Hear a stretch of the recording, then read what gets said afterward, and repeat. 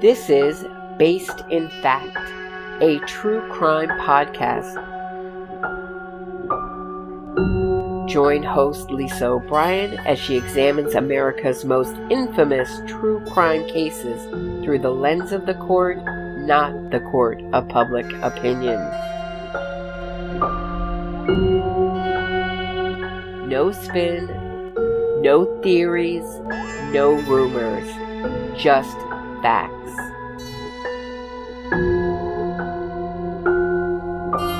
Here's Lisa O'Brien. In episode 13, Kyle and I are still talking about State of Oklahoma versus Richard Eugene Glossip. Glossip was convicted of arranging the murder of his boss, Barry Van Treese, at the Best Budget Inn in Oklahoma City on January 7th, 1997.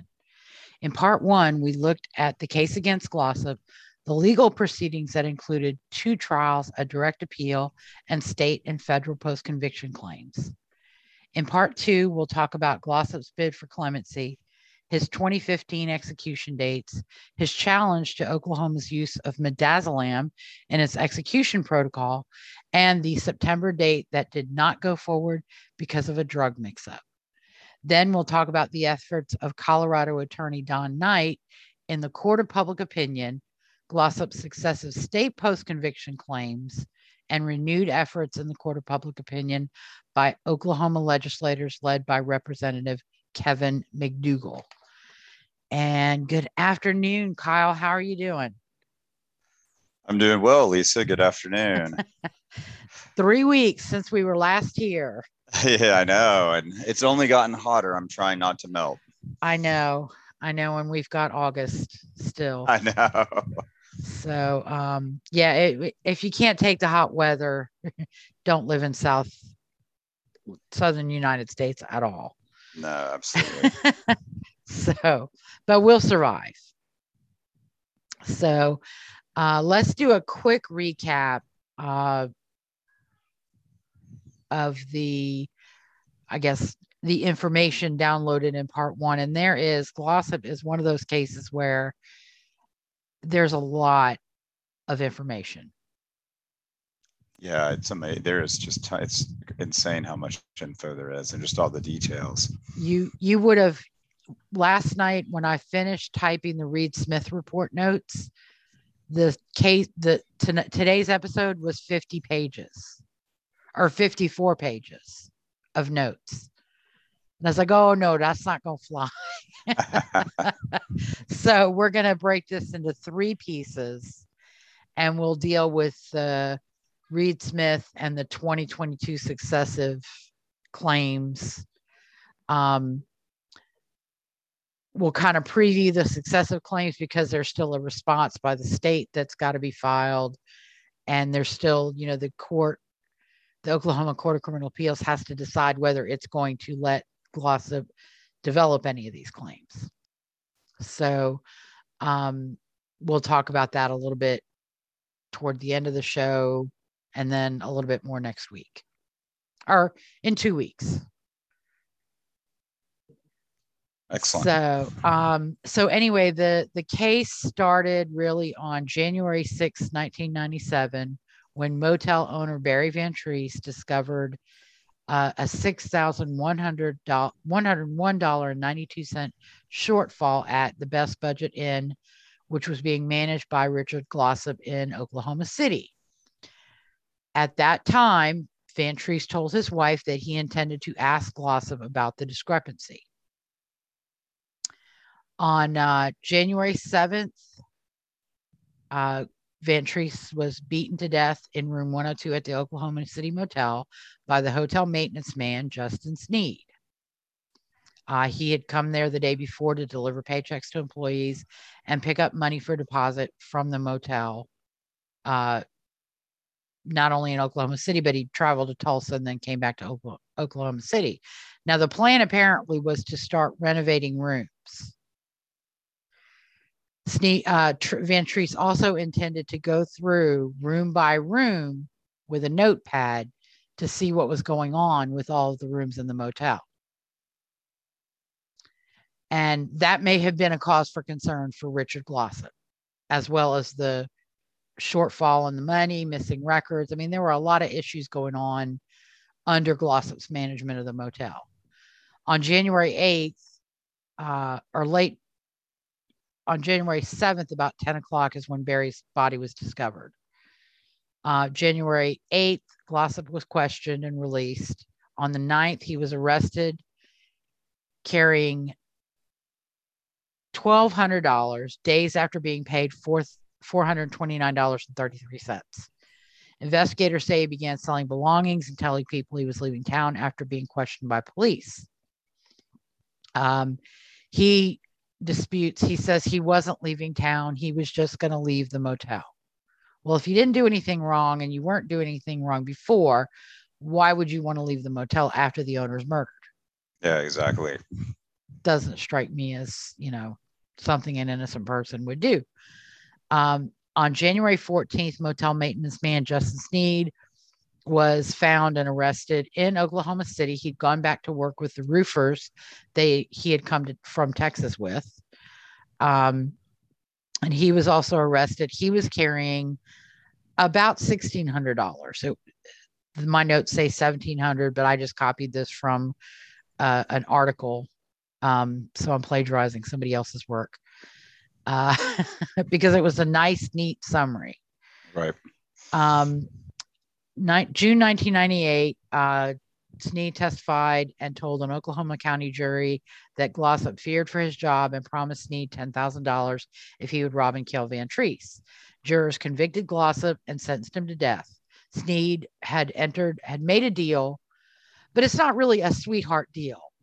I mean, it's portrayed as a sweetheart deal because he avoided the death penalty, but he pled guilty to first-degree murder, and he got life without the possibility of parole. Yeah, so the only thing the death penalty was taken off the table, but that's he's the still only, that was not the getting only, out of prison. Right, the only real benefit. And I have to say, Justin Sneed pled guilty. He admitted to what he'd done. He admitted to the full extent of what he had done. He didn't say, we got in a fight, he tried to sexually molest me, or, he didn't defame Barry Van Treese. He said, I went in the room, I beat him to death. It was first-degree murder, I'm guilty. And that's, that says a lot, I think, about him. And for all the later attempts to besmirch his character, he's at least man enough to admit what he did, whereas Richard Glossip is not. On July 17, 2001, the Oklahoma Court of Criminal Appeals overturned Glossip's conviction, saying the evidence to support Sneed's testimony was extremely weak and finding Glossip's lawyer ineffective. They also apparently addressed that jurors appeared to have consulted a Bible during deliberations, but their main reason for reversal was the ineffectiveness of Glossip's paid lawyer, Wayne Fornerat, who was just not prepared to go to trial and didn't know what he was doing. And did not give Glossip an adequate defense. At least a basic counsel. So now in 2003, this isn't on the notes, but in 2003, Glossip's new attorneys were advised of destruction of some evidence. There was apparently in 1999, while Glossip's appeal was pending, there was a box of evidence that had been at the DA's office after the trial that was transferred back to the Oklahoma City Police Department. And somehow, whoever did the paperwork said that the appeals in the case had been exhausted and the evidence could be destroyed. We don't know who did that. We know who it was involved with it when it got back to the police department, but we don't know who at the district attorney's office sent it back to the police department. So that's a mystery. It doesn't appear that Glossip's attorneys at the time really felt that there was that anything to make of that. It was a shower curtain that was inside the room. It was a wallet, keys, pair of glasses that were in the room, more likely than not belonging to Barry Van Treese.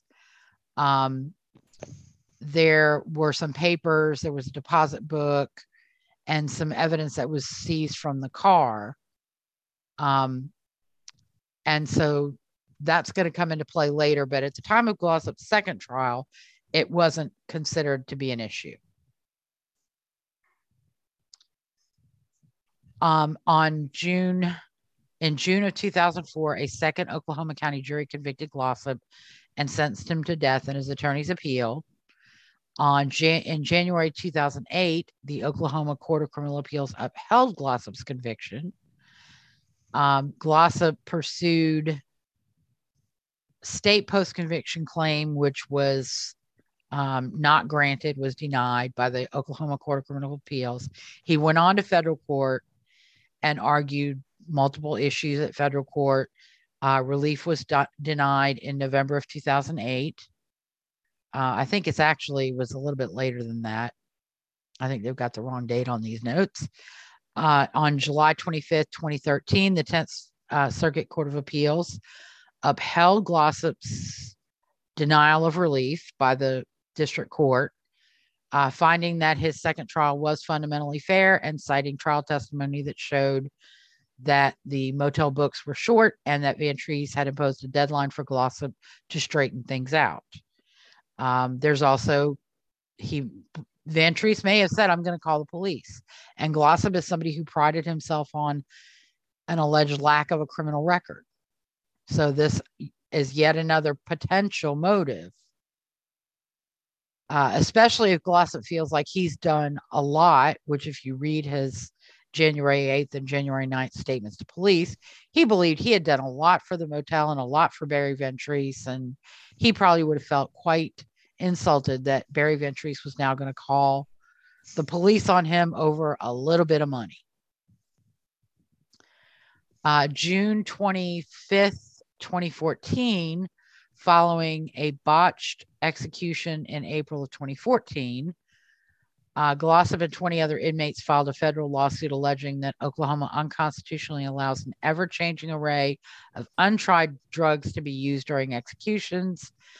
The state argued that an improperly placed intravenous line, not the drug protocol, was the culprit for the problematic execution. This is Clayton Lockett, and I think it's a case that we might want to talk about down the line because there is a question as to whether he actually took actions on the day of his execution that led to problematic placement of a patent line during his execution, which led to, and I know it sounds probably cold, and I'm going to get some negative comments, but an execution is not botched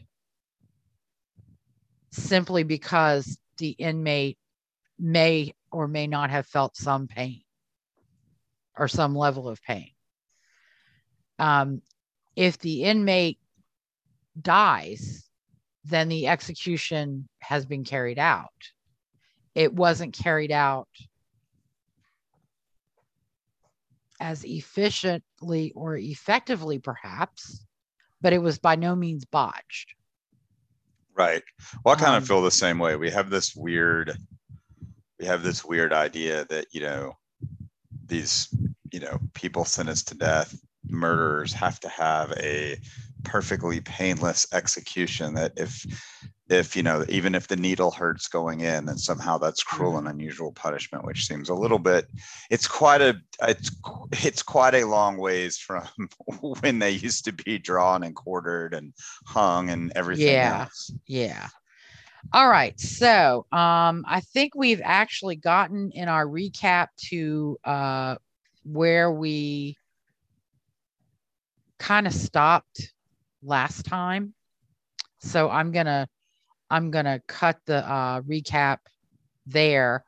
I do, however, want to go over the very basic facts that undeniably prove Richard Glossip's guilt. You can mince words, you can dissect statements, you can talk about who's not credible, you can talk about who's a drug user or a drug addict or a thief, but these are the facts that have nothing to do with anyone but Richard Glossip. And in the absence of a logical, reasonable explanation, they paint the picture of guilt on the part of Richard Glossip, that he was more than just an accessory after the fact, that he was involved in this murder from beginning. And this is what we're gonna talk about. Glossip admitted that he knew at 5:00 a.m. that Sneed had killed Barry Van Treese because Sneed told him that he killed Barry Van Treese. In spite of his claim that he wasn't involved in the murder, Glossip lied to Deanna Wood about Sneed's statements to him and continued lying to other witnesses. Glossip made multiple inconsistent statements to witnesses and actively concealed Barry's murder for approximately 17 hours, giving Justin Sneed time to flee the hotel property after Barry's vehicle was found at the Weoki Credit Union. After Glossip's release from police questioning on the 8th of January, 1997, Glossip began selling property and telling witnesses he was moving on. He claims to this day that he wasn't really leaving the state, but if somebody tells me they're moving on, I think they're at least going to leave the jurisdiction that they're in at the moment. He claims the sale of property was paid for a lawyer, but when he went and met with David McKenzie, he did not pay him. He consulted with him. McKenzie called the police and said he's not going to talk to you. And he left McKenzie's office without giving him a penny of that $1,700 in his pocket.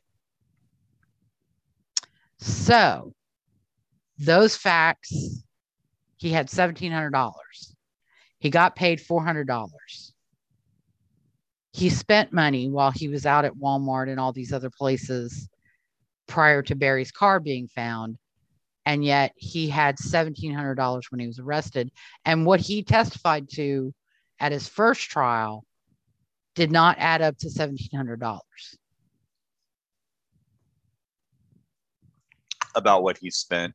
About what he spent and what he made selling his belongings. Oh, and, gotcha. One of the things that we see this in a lot of these cases,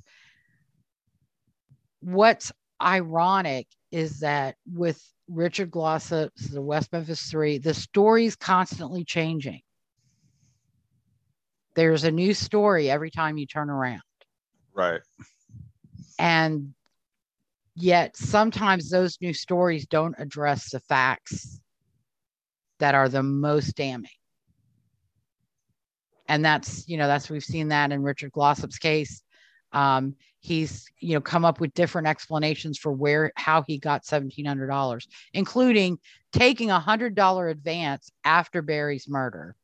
Well, why would you take $100 advance if you've got money saved in a cookie jar that you've been saving since you started working? I mean, if you got money saved in a cookie jar, why would you ever take advances? Right. There's a new story about somebody paying a loan back of $150. But at his trial, he testified to a certain amounts of money he sold belongings for, what he spent, and it didn't add up to $1,700. There was $1,200 that could not be explained. So, also, when I talked about his statements to BMO and Cook on January 8th and January 9th, I did miss 3 pages of notes. So I just want to go through a couple of things.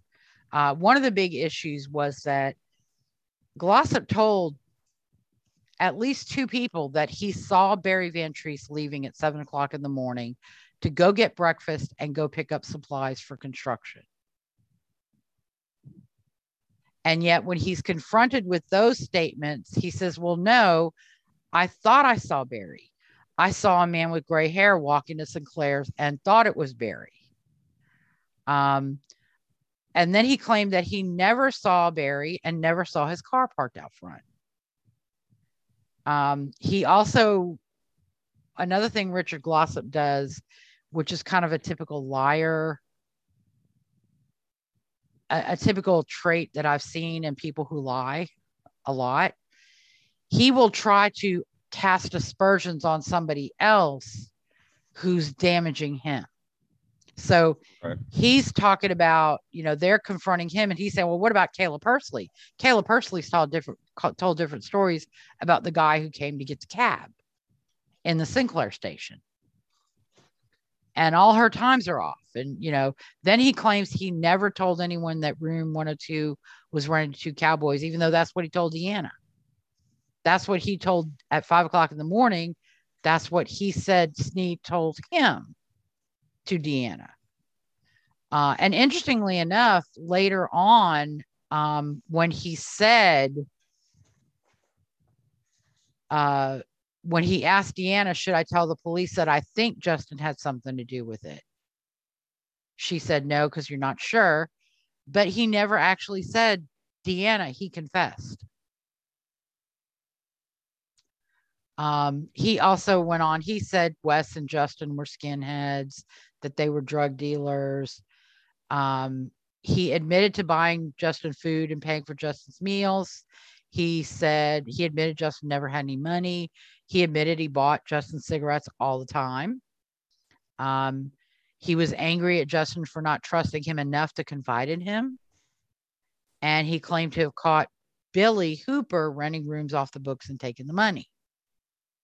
Even though I think that was another scheme of Glossip's that had been caught by Barry Van Treese.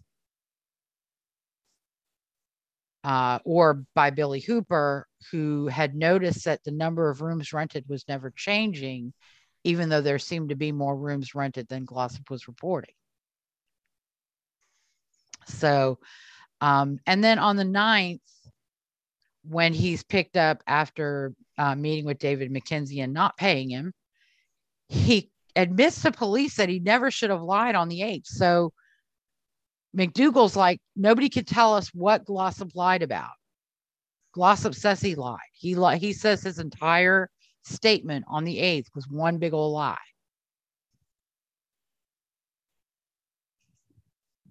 And then Glossip goes on to give more information, which will kind of come into play in our next episode, because Glossip's estimate of the money picked up by Barry Van Treese, or Glossip's statement about the money picked up by Barry Van Treese on January 6th, was money receipts for 9 days at $400 to $500 per day, which means Barry would have had about $4,000 to $5,000, which is in line with what Justin said was under the front seat of the car that Glossip told him to get from underneath the front seat of the car.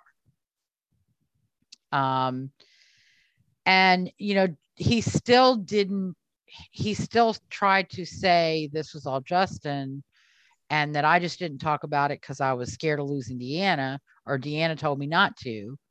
But I mean, Glossip gets this confession. He knows his boss has been murdered in room 102, and yet he goes back to bed and goes to sleep and tells Billy Hooper to wake him up at noon. Right. Yep. And then he goes to Walmart and goes, buys some glasses and buys Deanna a ring. And, those aren't the actions of somebody who had nothing to do with this. No, exactly. So this is basically, Glossip did have his execution dates set. I'm sorry, I'm getting, my notes are mixed up now. Okay. So Glossip did have an execution date set when his federal habeas claims were denied. And that's how it goes. That's how it works. And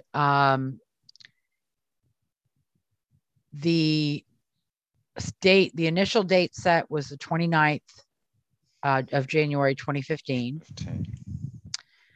Glossip did file a petition challenging the lethal injection protocol by the state of Oklahoma using midazolam as the first drug. And the allegation is basically that midazolam is not enough to render an inmate insensate during the administration of the next two drugs in the protocol. That's the long and short of it.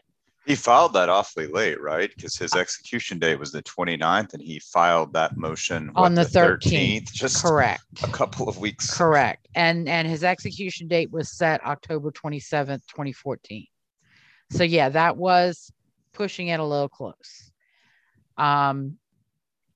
And it on the 28th of January, and a stay of execution was granted by the U.S. Supreme Court when they granted the writ and agreed to hear the case.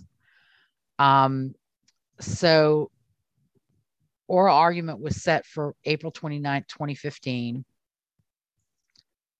And there had apparently been a federal district court decision, but I didn't document the entire history of this because there's a lot and it gets very confusing. On June 29th, 2015, the U.S. Supreme Court affirmed the district court decision and held that the petitioners had failed to establish a likelihood of success on the merits that the use of midazolam violates the Eighth Amendment. The state of Oklahoma issued a new order setting his execution date for the 16th.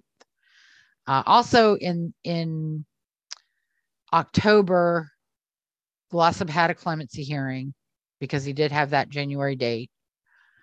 And his request for clemency was denied by the Oklahoma Pardon and Parole Board. If anyone out there has a link to video of the entire hearing, including Glossip's interview, I would very much appreciate it. I've looked and looked and looked online and haven't found it. Or if someone just has a link to the video of Glossip's portion where he made his statement and was interviewed, that too, I would appreciate it if you could link me up with that, because I would like to see that. It was on YouTube at one time, but now it's either buried or has been taken down and I haven't been able to find it. But during his portion, a woman by the name of Patricia High apparently asked him 24 cross-exam type questions that put him on the spot, dealing with his post-offense behavior or post-murder behavior. Now, interestingly enough, all of that is documented in the state's clemency petition or opposition to Glossip's petition. So in spite of claims that High had some conflict of interest because she was in that prosecutor's office, there's no evidence she ever was involved in any way, shape, or form in Glossip's prosecutions. We'll talk about that a little bit more next week because the part of the complaints having been made by Glossip over the years have been that, you know, that clemency hearing was so unfair because Patricia High cross-examined him.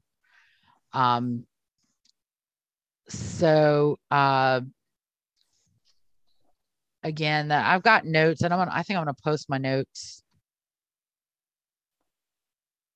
because there's a lot of information about the facts in the case. The state provided a formal opposition, and they laid out the evidence against Glossip that he actively concealed and deflected attention from Barry's body and crime scene. He possessed proceeds from the car. He had a strong motive. And I think he had multiple motives. I don't think it was one thing or the other. There was the allegation of embezzlement. which, according to William Bender's testimony, and they've never shown any reason why William Bender would have lied about this. Bender had no bones to pick with Glossip. Barry told him that he had given Glossip until he got back from Tulsa to come up with the money, that he had given Glossip a week to get the book straightened out and get the paperwork that was missing found and to Barry Van Treese. And if he didn't do that, Barry was going to call the police. There's also the condition of the rooms. 24 rooms in that motel were uninhabitable because of issues with the heaters, with the plumbing, with the fixtures, with the phones. And there were rooms that were supposed to have been renovated that had not been renovated by Glossip outside he might have just been pocketing the money. Exactly. And I think that's what happened. I think Barry Van Treese, in the several months during the fall where he wasn't as attentive and wasn't visiting as much, I think Glossip said, "Oh, Barry, I'm going to fix up this room. I'm going to take $200 from the receipts for today." And Barry's like, "Okay, fine." And then Glossip pocketed that $200. I think Glossip was running rooms off the books. That his brother was there dealing drugs, even though people didn't think Glossip was involved. I think Glossip was involved, and I think Glossip was probably getting a cut of that as well. But he and Deanna were just spending the money because it was, easy. And when he wanted more money, he just stole more money from somewhere. Yeah. And it was probably that classic case where, as you said, Van Treese had not been very active and probably had been distracted, and Glossip was just doing whatever he wanted and had a pretty good thing going. And then all of a sudden Van Treese has decided to come back and, get back involved in his motel, and Glossip's probably not very happy about that. So the opposition lays out, the evidence connecting Glossip and like I said, Ms. High's questioning of Glossip probably came from that opposition more than her working relationship with Connie Smotherman, or who was one of the prosecutors in Glossip's case. But we'll talk about that a little bit later.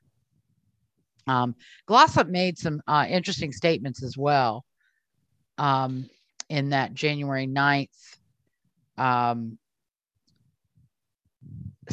interview. He said, "I lied because when Snead told me I felt like I was involved in it, I should have done something right then. I didn't want to lose my girlfriend. I didn't want Barry hurt. I didn't want my fingerprints anywhere." Those are all things that a person who's not involved in it would not concern themselves with because they weren't involved in it. But, I guess that's just how Glossip's mind works. Probably because he's a manipulator and a con man. That's how his mind works. So clemency was denied. On August 28, 2015, the Supreme Court dismissed a challenge to the use of midazolam. That's kind of weird. Sorry. I might have a mistaken date in there. So I've got notes about the challenge that was filed, and we talked about it a little bit with Amy Kingery about the challenge to the Oklahoma lethal injection. That has been finally decided. In June of this year, the U.S. District Court judge rendered his opinion after the trial in February and March. I'm not going to, again, I'm going to post my notes, but I'm not going to go through everything. But basically, he found that the claims that survived motion to dismiss and summary judgment, that the petitioners, Glossip and the other inmates, had failed to prove their claims. He also made some specific findings regarding the execution of John Grant. Basically, there are allegations that the use of midazolam caused John Grant to suffer during his execution, and the judge found that based on two anesthetists who were witnesses for the state and who observed John Grant's execution, that that was not true. Grant was observed with a rocking boat motion in his abdomen and chest, which is not observed in conscious people, or not a movement made by conscious people. That he experienced airway obstruction, likely caused due to the high dosage of the midazolam, that he made no purposeful movements, and that his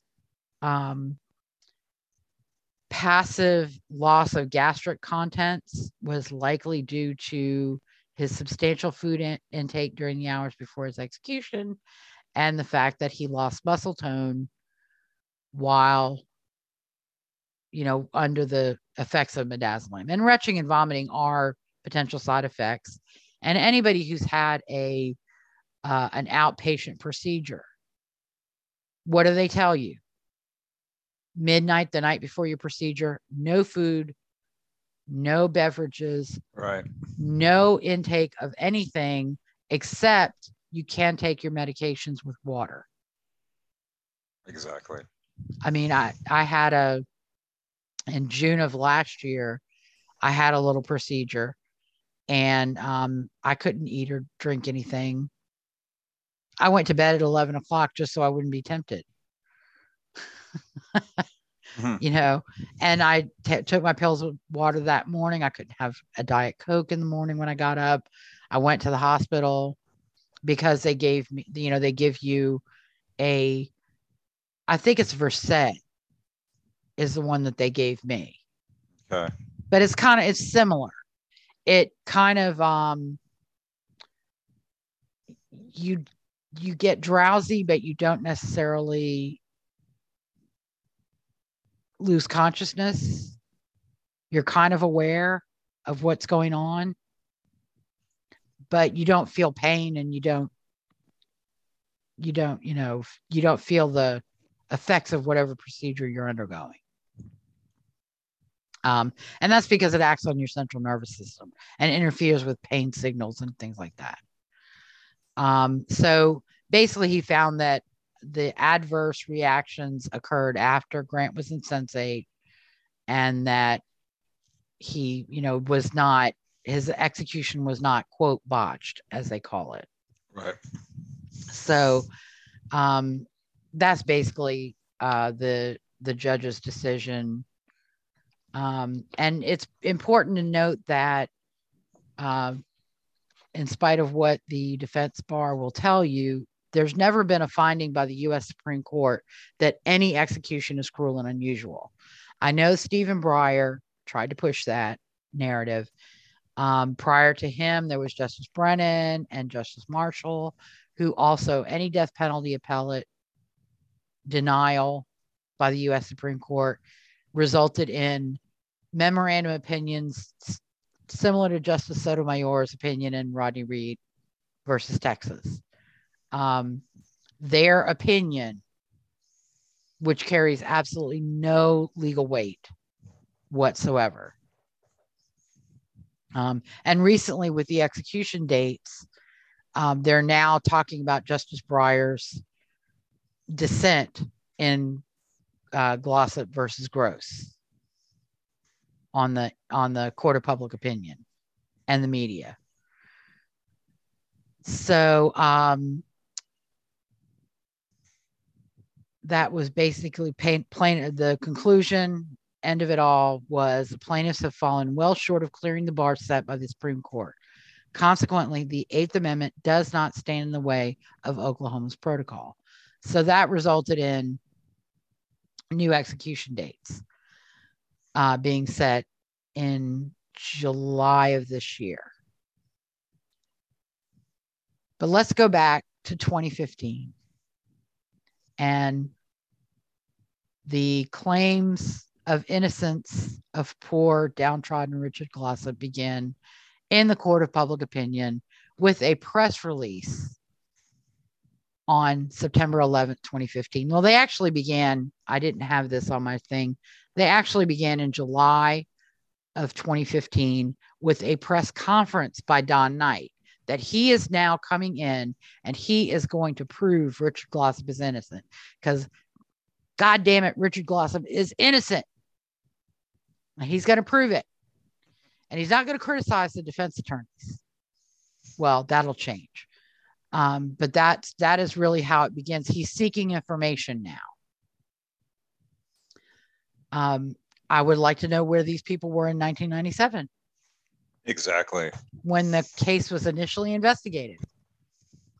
Or in 1998, when Richard Glossip was initially tried. Or in 2004, during Richard Glossip's second trial. Because these people apparently had very important information that the jury should have known about.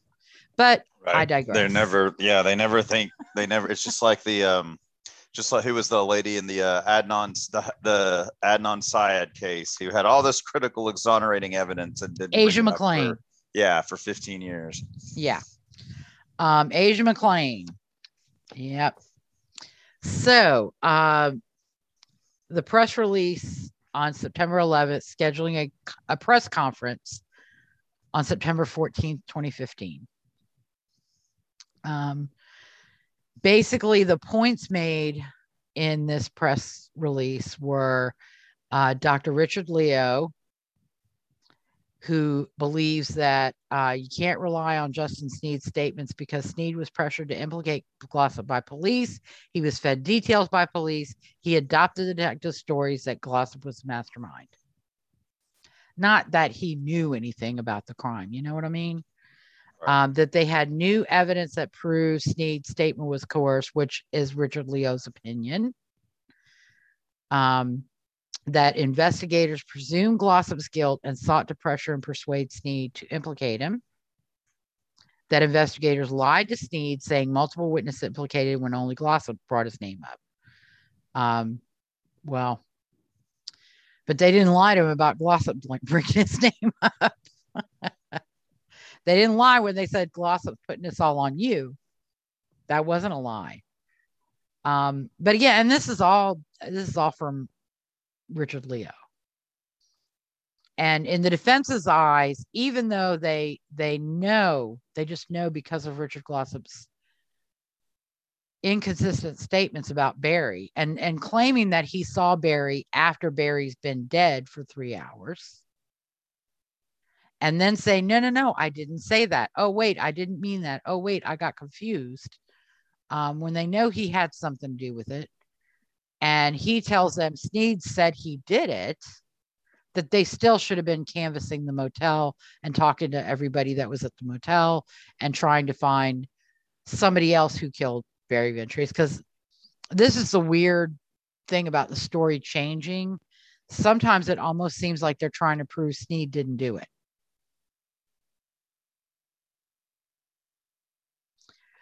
And then they go on and since they, they've tried to say, well, you can't rely on what Sneed said because the cops made him say it. Now they go to Sneed's character and falsely claim that the crimes he was convicted of involve moral turpitude, which is not true. They say Sneed was addicted to methamphetamine, that he broke into cars and rooms at the motel to support his habit. They have a drug dealer named Richard Barrett who says Sneed used often and brought stolen goods to pay for drugs sold to him by Glossip's brother Bobby.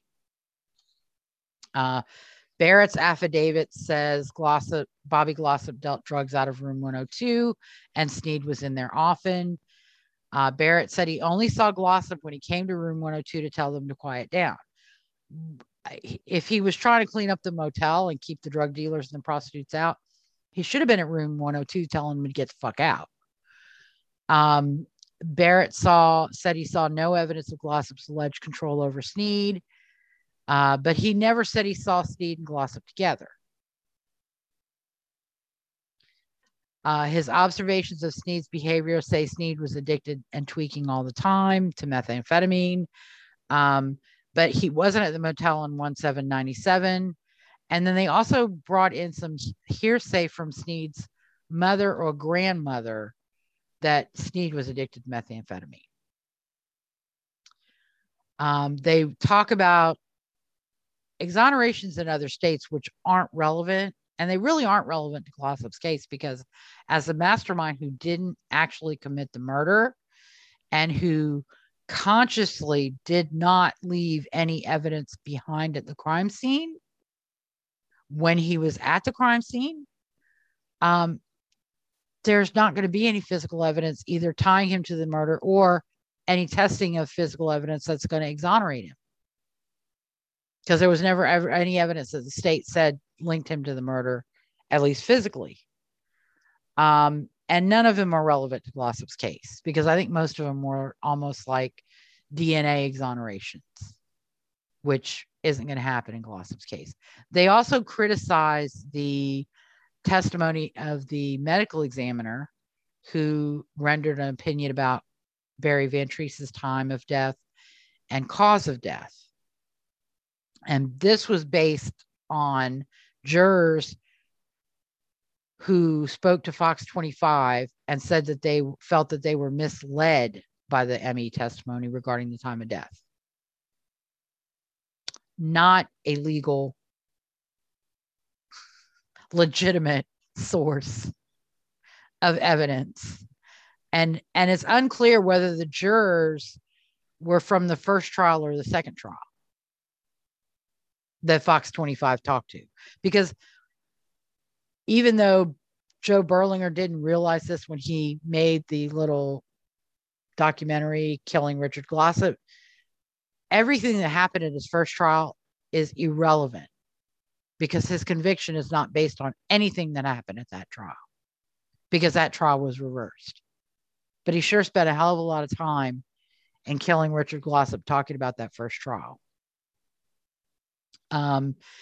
Then there was a press conference, of course, again, more bluster from Don Knight, going over all this new evidence about Sneed's drug habits and drug addiction, and new witnesses that claim Sneed made statements to them that contradict his trial testimony about his drug addiction, and holding the uncorroborated hearsay statements out as credible and reliable, because why else would these people come forward?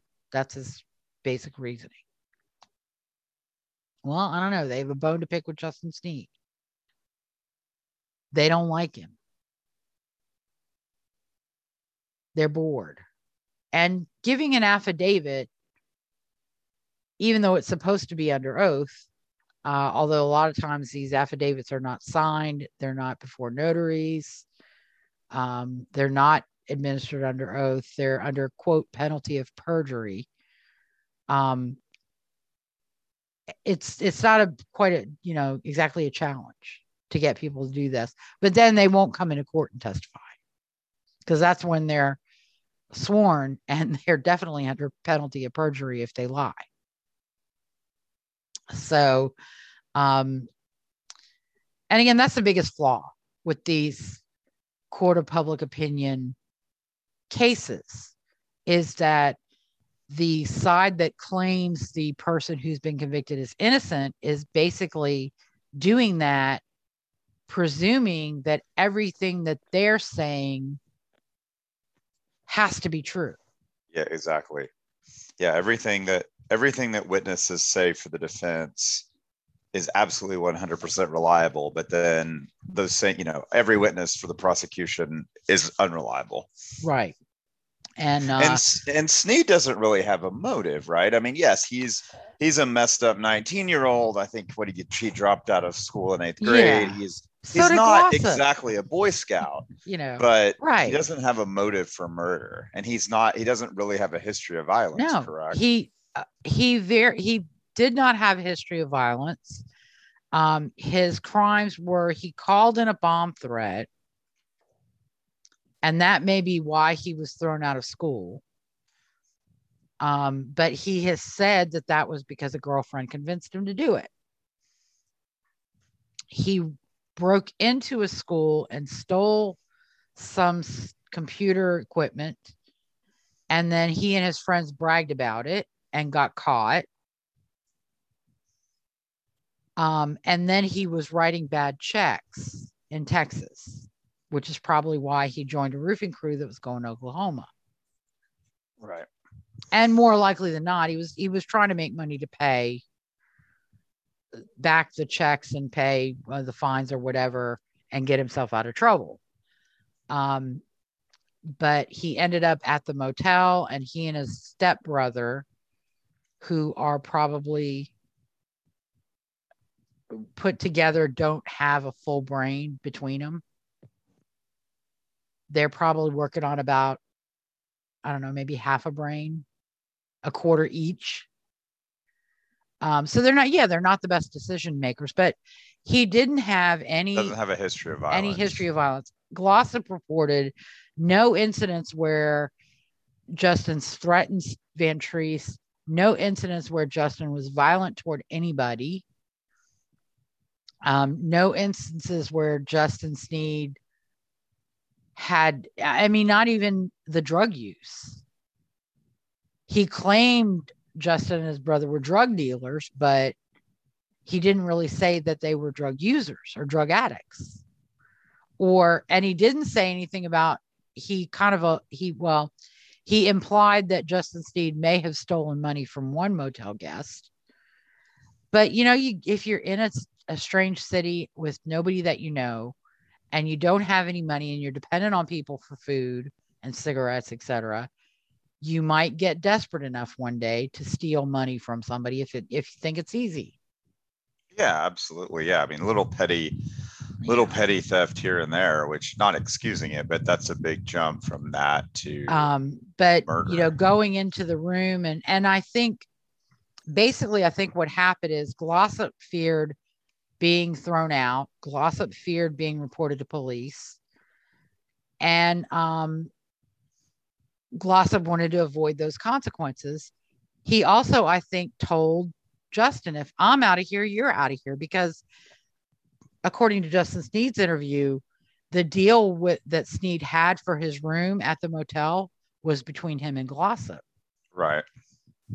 Now, I think it was wrong for Barry Van Treese to have people working for his motel in exchange for rooms. They should have also earned something for their work.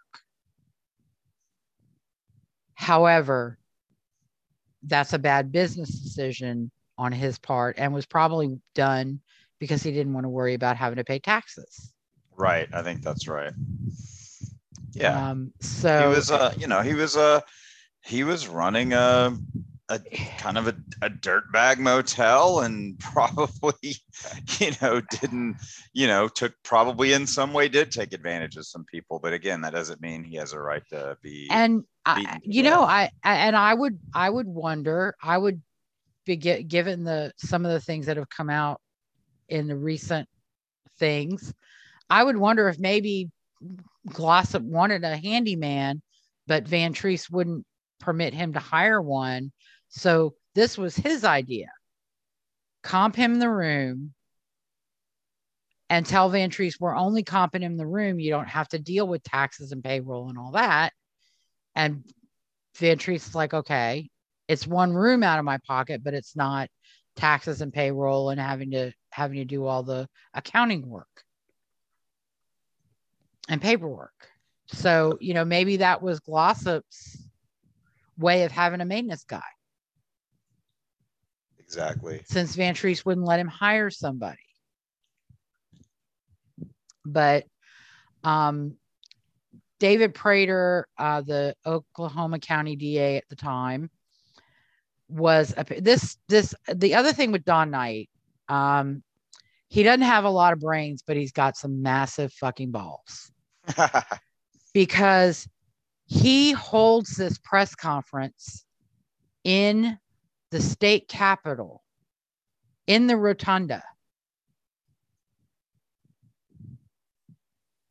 And the funny thing is that nobody had any respect for it, because you hear doors slamming, you hear bells going off.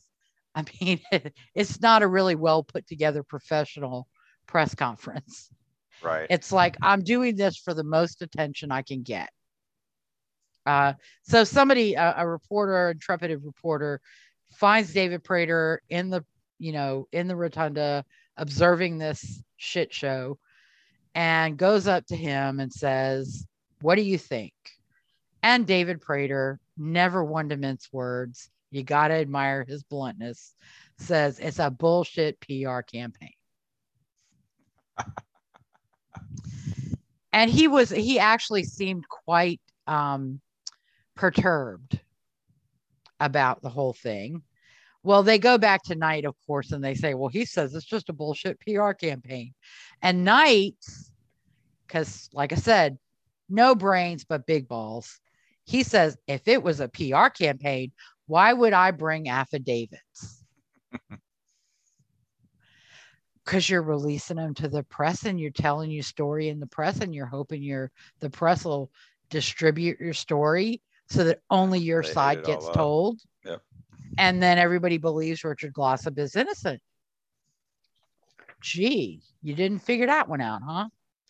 So after this show, they do get around to actually filing a legal document with the Oklahoma Court of Criminal Appeals on September 15th, 2015. Now, oddly enough, while a lot of the claims mentioned at the press conference do make it into the successive writ application, some of them don't.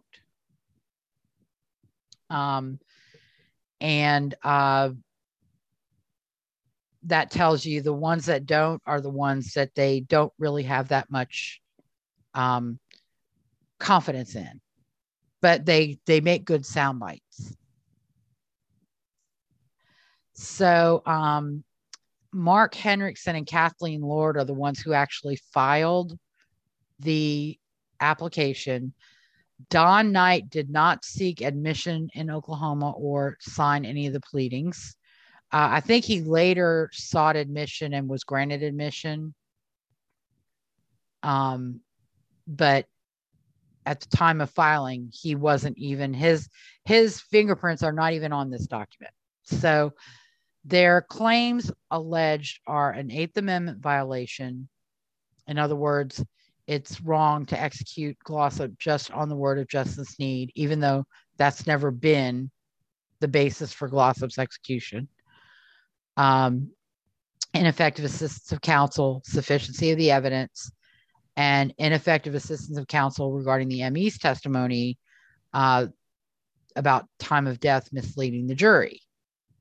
So in Proposition 1, they allege they have newly discovered evidence of actual innocence about Sneed's testimony addressing sufficiency of the evidence and death sentence on Sneed's word. They also claim to have new evidence that Sneed's interrogation was coercive, that Sneed bragged about lying to implicate Glossip, and that Sneed was a drug addict and thief. The witnesses that they cite in this writ are a guy by the name of Michael Scott, who was at Joseph Harp with Sneed in 2006. He claims Sneed bragged about setting Glossip up, and that Sneed seemed happy and proud of himself for doing it. A woman by the name of, or someone named Orion Justine Sneed sent a letter to the parole board.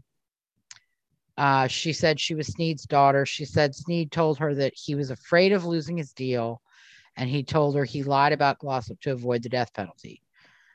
Sneed's mother says he wrote to her and implied that powerful, important people were involved, like police officers, Richard Allen Barrett, who was a partner of Bobby Glossip's, who claimed Sneed was Sneed's drug dealer, and said he observed Glossip with Bobby, Sneed with Bobby, who dealt out of room 102 and paid for his drugs with stolen goods.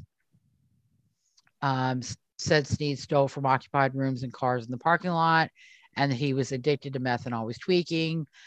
Richard Leo, that Sneed's confession was false based on interrogation tactics employed by investigators. And then a guy by the name of Dr. Stewart, who said Sneed's behavior described by Barrett was consistent with that of a violent meth addict. And the people like Sneed's mother, she says that, but has she ever produced the letter? I mean, has she ever said, here's a letter in his handwriting that says he did it? No. And later, we will go on that Mama, and they seem to, the woman they're talking to, sometimes they say it's his mother and sometimes they say she's his grandmother. So I don't think they know who they're talking to. But yeah, she goes on later to make some statements that are not helpful. And then that Sneed, he also says that Sneed was treated with lithium in jail, which is consistent with meth addiction. Interestingly enough, I mean, Dr. Stewart bases his diagnosis on Barrett's description in an affidavit made 18 years after the fact, not based on his observations or treatment of Sneed. But I digress. Proposition 2 is ineffective assistance to counsel because trial counsel failed to attack Sneed's credibility by showing the interrogation methods presented a risk of false confession, and by presenting evidence that Sneed's MO was to break into cars and rooms to support his drug habit. Because basically what they want to claim is that Sneed did this all by himself. He didn't do it for Richard Glossip. He didn't do it because Glossip asked him to. He was breaking in to steal money from Van Treese, and he got caught and he beat Van Treese to death. And Glossip was not involved. But they never addressed Glossip's failure to tell police about Sneed's confession, I don't know, at 5 o'clock in the morning when Sneed made it to him. When they're just, I mean, and there doesn't seem to be a reason, there's not a strong motive for him to implicate Glossip, for no reason. Mm-hmm. And similarly, there's really no reason, you do hear a lot of these times, well, the cops want to, just solve the case. They want to frame somebody, but they already had a suspect. So right. There's not a real strong reason for them to want to go say, yeah, let's throw this Richard Glossip under the bus. I mean, it's not really helping them solve their case or close the case. So yeah. And then their third proposition is kind of confusing. I think this one was just like a spaghetti or shotgun approach.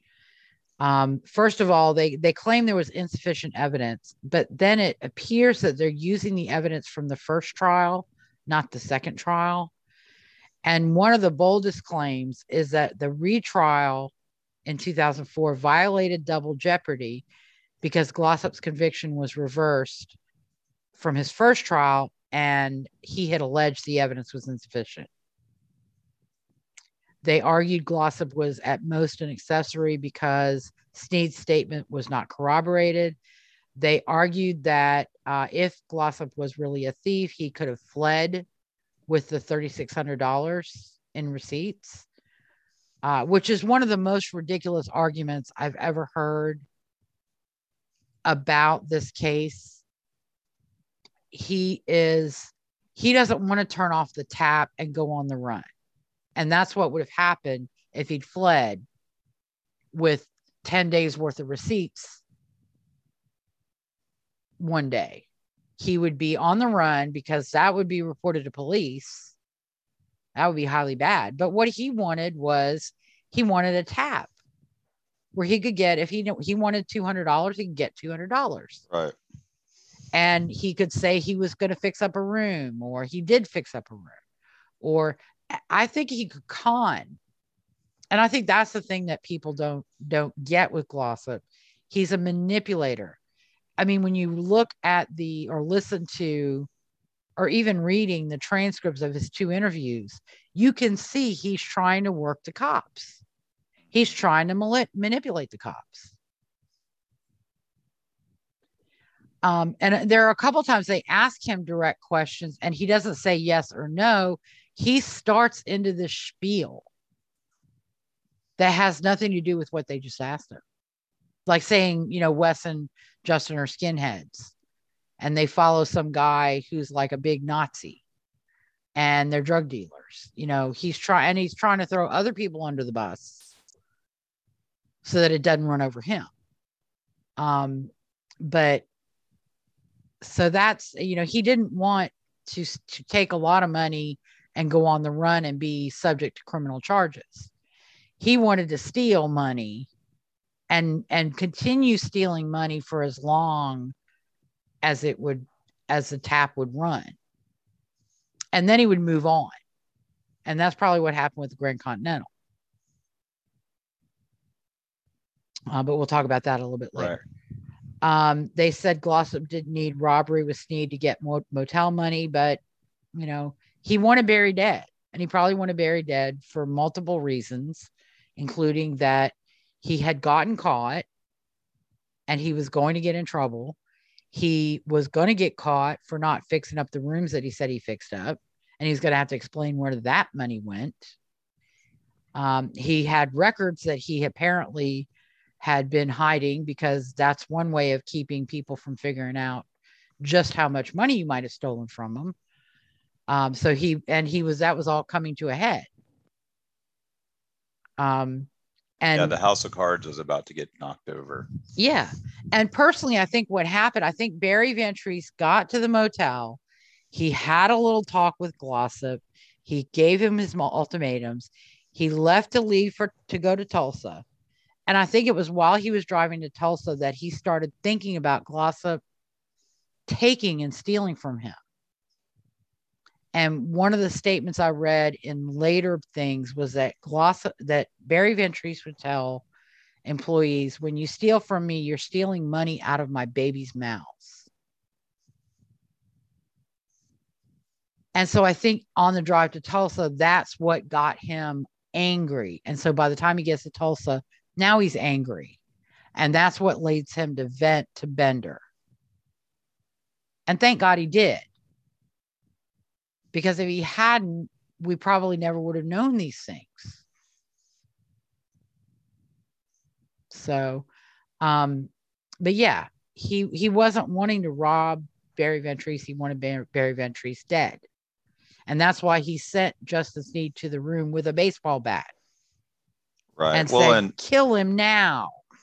Yeah. And he talks about, his not wanting to lose his girlfriend. And I'm sure that if, all of a sudden he's unemployed with no money and is, or may have gotten arrested, that's probably not going to help their relationship. Correct. And that's another thing too. And this is, Glossip had promised her by the time she was 25, she'd have a Camaro, new boobs, and a baby. She was 23. So he was coming up on 2 years that he needed to provide her with a new car, boobs, and a baby. They claim there's no proof of embezzlement, and new evidence refutes the state's claims about motive, that Sneed gave inconsistent statements to police and at the first and second trials, and re-argues the corroboration found by the Court of Criminal Appeals in its direct appeal after Glossip's second trial, claiming that it's insufficient because it does not directly connect Glossip to the crime. Proposition 4 was ineffective assistance of trial counsel, who failed to challenge the misleading testimony from the ME regarding time of death and cause of death, and that new evidence showed the ME's testimony was scientifically false. That's a popular tactic with post-conviction defense bar, is to claim, because you find 3 medical examiners who disagree with the original trial medical examiner's opinions, that the testimony was scientifically false. We've seen it in Rodney Reed. We've seen it in probably other cases as well as Glossip. But it really, when you get down to it, when there's a hearing and those medical examiners testify, it doesn't become so much proof of scientific falsity of the original testimony, but more simply opinions of experts that differ. Right. And that happens all the time. Yeah. Well, and that's what's frustrating, right? As a layperson, is you do see, you can have 5 experts that can give you 6 different opinions on something that you would think ought not to be that seems like the same MEs could get the same answer, but like you said, in all these cases, they could always find some ME to give them the answer that they want. Right. And what happens, like with what usually happens in the post-conviction realm, is the MEs take a single factor or 2 factors and they focus on those 2 factors and they ignore everything else. Right.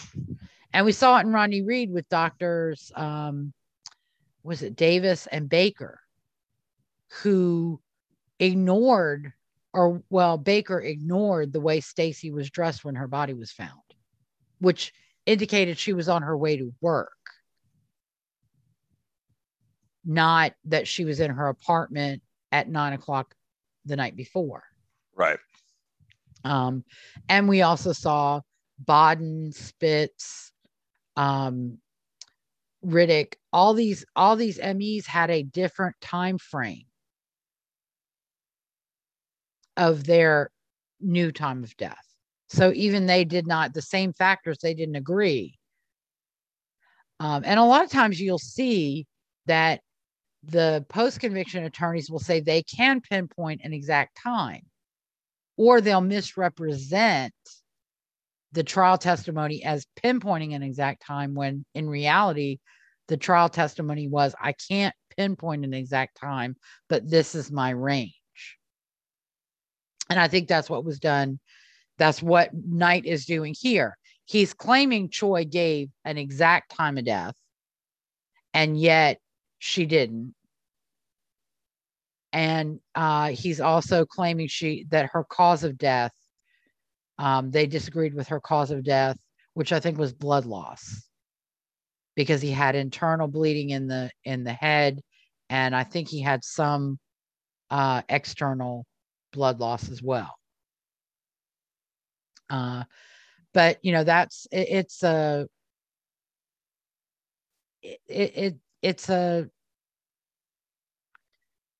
I guess a best guess situation. Medicine isn't a science. It's an art that employs some science, but it's not. Exactly.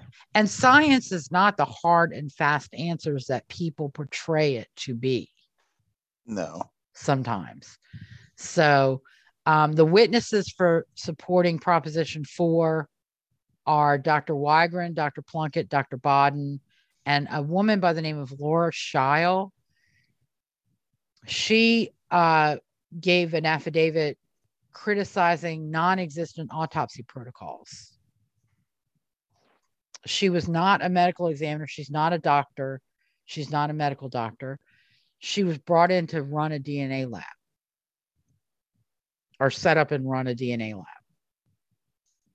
So I don't really think she's exactly not really an expert qualified to say what should be set up as far as protocols for autopsy.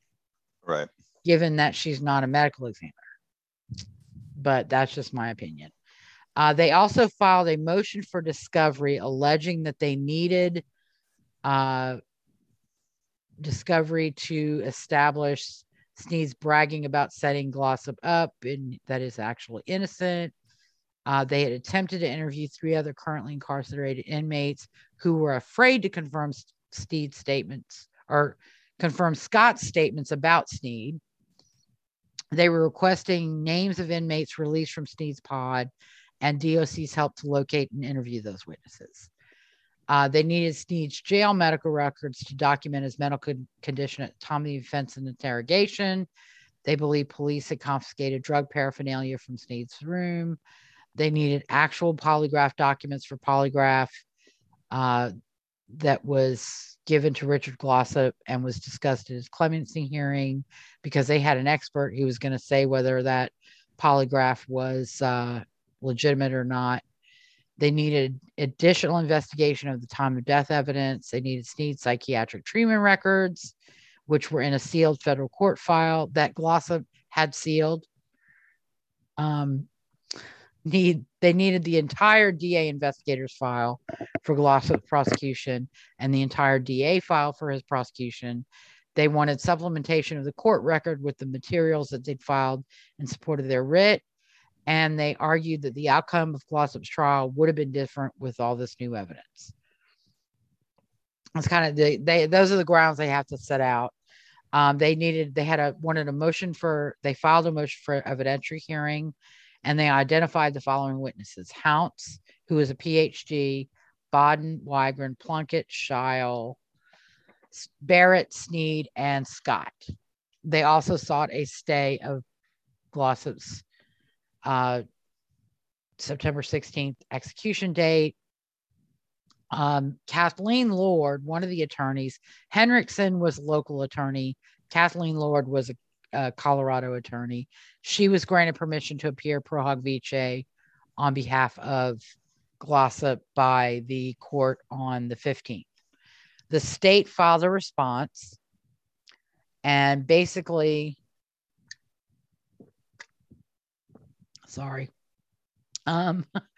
they disagreed with the claim that Glossip was innocent. They argued he admitted on January 9th, 1997, that he concealed the murder. They pointed out he gave 3 stories about when he last saw Barry to Tim Brown, that he lied about Barry to Hooper, Everhart, and Donna Van Treese, that he lied about room 102, that he said Barry stayed in room 108, that he lied about the broken window in room 102, that he appeared to search rooms and grounds after Snead told him Barry was dead, that he provided false leads about the second floor tenants who left without checking out, that he lied to police on the 8th when questioned after Barry's body was found, that he possessed proceeds from the murder. He had $1,757 with no legitimate source, that he had told Snead where to find the money under the car seat, that Wood testified they lived paycheck to paycheck. Because they had an affidavit from Deanna Wood as well, and that may have been part of a later application. Yeah, that was successive. Never mind. They cited as motive that Barry planned to confront Glossip about the shortages, that he planned to audit the books and do a room-to-room inspection of the motel, that there were missing registration cards, that the weekend receipts were missing, which is cash money, that Glossip was allowing people to stay in rooms off the books, and that meant that he was falsifying daily reports, that Barry had told Bender he was going to call the police if Glossip didn't produce money and records.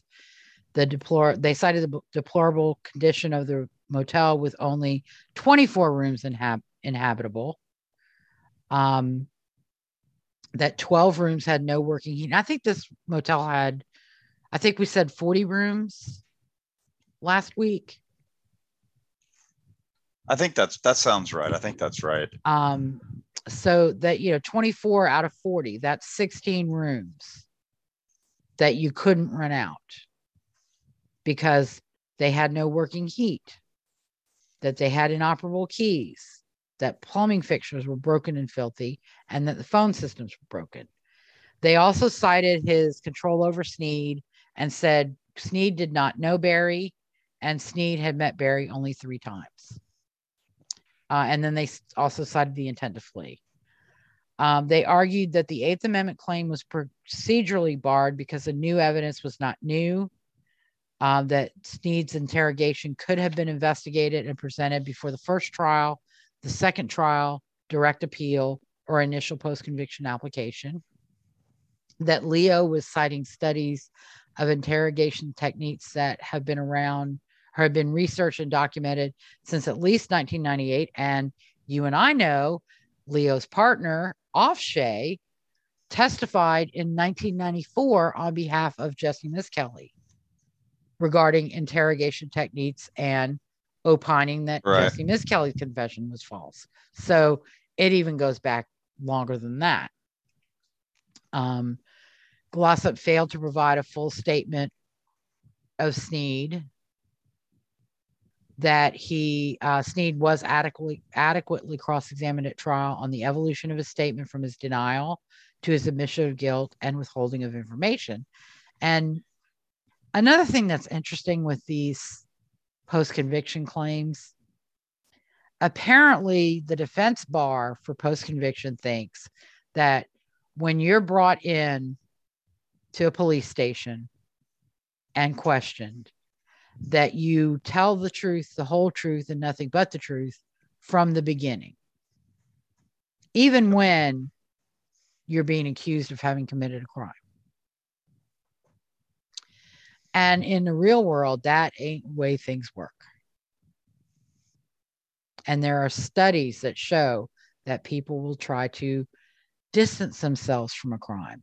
They will not say all the facts. They will not admit to doing things that they think are going to cause them difficulties. For example, someone who kills a child will not admit to sexually abusing that child, even if they do eventually admit to killing him or her. So for Justin C to say, no, I had nothing to do with it. I mean, that's exactly what Richard Glossip did. He said, I had nothing to do with it. Yeah, well, you're right. Like, there's been so many of these where you've seen in history a lot of these types where, like, exactly as you said, they will start out thinking, okay, I'm going to go in and I'm going to tell 10%. That'll check the box. They'll buy it, and then I'm no longer a suspect as long as I tell them something. Yeah. And then, sometimes these criminals are stupid because they will say something thinking I can't get in trouble for it. Right. But you said that back in reality, like with Jesse Misskelley. He started out saying, telling him a little bit and then a little bit, and then finally over time, he finally gave the full confession, but he certainly didn't say everything day one or at the first. The state went on to argue that Leo's statement doesn't support Glossip's innocence or that no reasonable fact finder would have convicted Glossip or sentenced him to death because Leo's statement is his opinion about Sneed's interrogation. And, that might have resulted in Sneed's full interrogation being played for the jury. And there's a lot of information in that interrogation that actually does more harm to Glossip than good. So, to say that the defense attorney should have played Sneed's interrogation is showing you didn't watch that whole interrogation because there's a lot of information there. It's better just to go with his testimony and what he's asked and answered than to show that whole interrogation. Because I was watching part 2. Right. And he's talking about how Glossip told him to move the car and where to find the money. And then he thought he was going to get all the money, but Glossip said, no, I want half. So they pointed out the flaws with Scott's affidavit, including that it was undated and unsworn. Scott admits to learning about Glossip's case on the Dr. Phil show. They again point out that the statement wasn't notarized because the notary was not present when he signed, which if you're going to have somebody sign an affidavit, you have a notary present. And if that means bringing that notary to the prison, well, then that's what you do. That Scott says it was common knowledge that Sneed sold Glossip up the river in 2006. The evidence was discoverable in 2006, that it relied on inadmissible hearsay that is inherently suspect when offered so close to an execution date. That's basically our Oklahoma court opinions have ruled it thus. And then a footnote in their brief that said Sneed denied recanting his trial testimony and notes that Glossip's advocates had visited Sneed at around the time this affidavit was being put together. They also cite Barrett's information could have been discovered prior to the first trial, second trial, direct appeal, or initial post-conviction application, that Barrett was listed as a potential witness prior to the first trial and was incorporated in a witness list prior to the second trial, that Barrett's affidavit discusses unlawful actions of Bobby Glossip and Sneed, that Barrett claims Sneed injected drugs, but Sneed testified at trial that he snorted them. Sneed's drug use was known at trial. They also pointed out Barrett's inconsistency, that he doesn't describe a time when Glossip and Sneed were together, yet he says Glossip had no control over Sneed, and points out that he couldn't know whether Glossip controlled Sneed or not if he never saw them together. They also cited flaws in Stewart's opinion, including that records document that Sneed was not prescribed lithium until March of 1997 after having a tooth pulled, and again offered only speculation about Sneed's drug use because that was all based on Barrett's affidavit. And Barrett could have been talking about somebody that wasn't even Justin Sneed, because he didn't give his statement until like 2014 or 2015. Then they made a lot of legal arguments about the ineffective assistance in Claim 2 or Proposition 2. Basically, it was procedurally barred because the facts were available at the time of the prior post-conviction application. That also the allegations about Sneed's credibility were an attempt to re-argue prior claims, that the claim was barred by res judicata, and that Proposition 4 was also not new evidence because it was evidence offered to impeach or discredit an expert testimony at trial. They argued the double jeopardy claim, which was basically also procedurally barred because it wasn't raised. It hadn't been properly raised in this petition. It was waived because it wasn't raised in the first post-conviction application. It was foreclosed by statute, and it failed on the merits because there was no newly discovered evidence in support, attacked reliability of evidence at the first trial, cited no authority, and made no meaningful argument in support. Just kind of was like a lot of conclusory allegations. That Glossip's custody was a result of his second trial, not his first trial. That res judicata barred the issue because it was raised on direct appeal. And that the first conviction was reversed based on ineffective assistance of counsel, and the claims regarding sufficiency of the evidence were not addressed in light of the reversal on ineffective assistance. Also, that Glossip took no action via writ of prohibition prior to the second trial or on direct appeal when the merits of his sufficiency claims were not addressed on that first direct appeal. So, also that his conviction was not ultimately reversed as a result of insufficiency of the evidence, so it doesn't apply. They also said it was unreasonable delay because the claim could have been brought more than 10 years ago. They also argued that the discovery and evidentiary hearing requests were a fishing expedition, and that they sought documents that Glossip had, including Sneed's evaluation and his polygraph testimony, the testimony about polygraph from April of 1997, that the allegations were meritless, and that they were trying to retry the case on collateral review. A supplemental application was filed. It continued because they continued to receive new evidence. They had another guy in jail with Sneed during the summer of 1997 to October 1997 who claimed Sneed never mentioned Glossip, was addicted to meth, used meth in jail with Sneed. They also had obtained Baden and a second Dr. Treese affidavits who disagreed with Dr. Choi and agreed with Dr. Wygron, And they had a report from Mr. Hounce on Glossop's polygraph. Then again, in a demonstration of lack of brains, but big balls, Don Knight filed a reply to the state's response. They said that Glossop's execution was based on the lying words of a confessed murderer. That's usually what happens when, and in murder for hire, that's what you're going to have. The majority of your evidence is going to come from the person who committed the murder. Because the person who arranged the murder didn't have the balls to commit it themselves. So they didn't leave behind evidence. And there's not going to be a lot of documentary proof unless they pass notes to one another about the murder.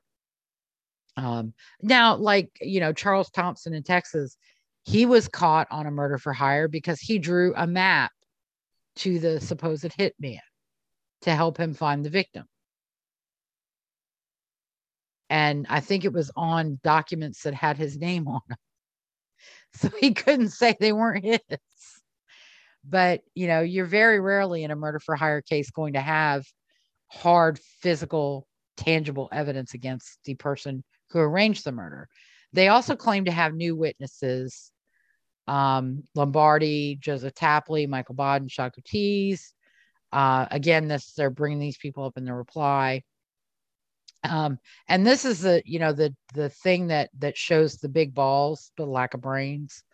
Much of the evidence relied on by the state in its response is inadmissible under the rules of evidence, unreliable, and contradicted by Glossop's newly discovered evidence. Hearsay from Justin Sneed, from people in prison with him. You think that's admissible? They're really fighting the court of public opinion, right? Exactly. Yeah.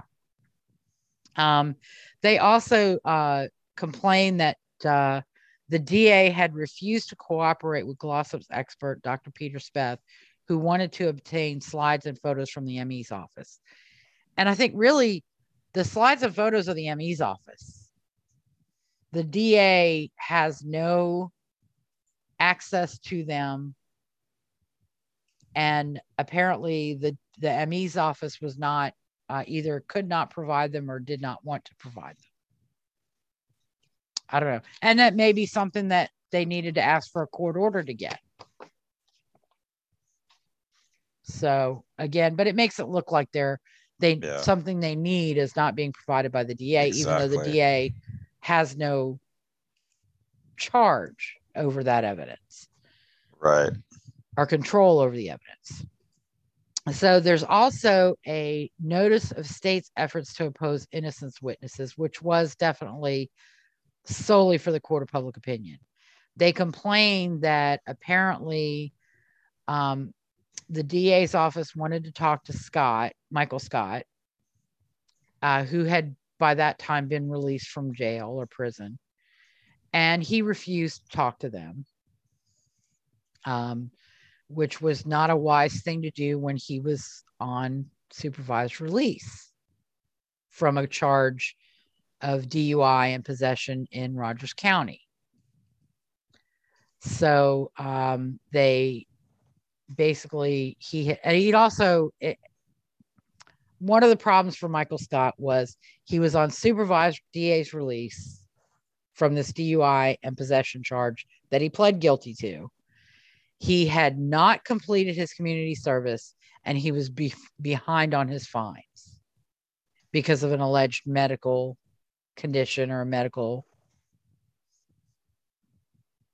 treatment or injury that he'd sustained that had prevented him from working. So when you're on supervised release like that, and you don't keep up with your fines, and you don't keep up with your community service, the DA is going to arrest you. Right. Can arrest you, can revoke your supervised release, and whatever term you agreed to plead guilty to, whatever prison term is attached to that plea, you could go to prison. You go back to prison. So he was arrested and brought in by Claremore officers and questioned by Prater, and said he felt intimidated, coerced, and in danger. And then he was eventually released on $500 bond. So what could have happened didn't ultimately happen. And then Joseph Tapley had refused to talk to Prater, and a warrant had been issued for his arrest. Well, they have a right to talk to your witnesses, dude.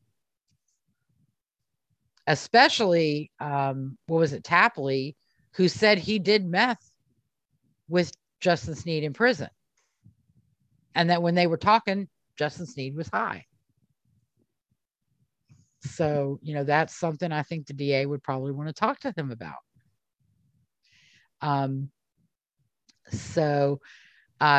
That was, the indignance.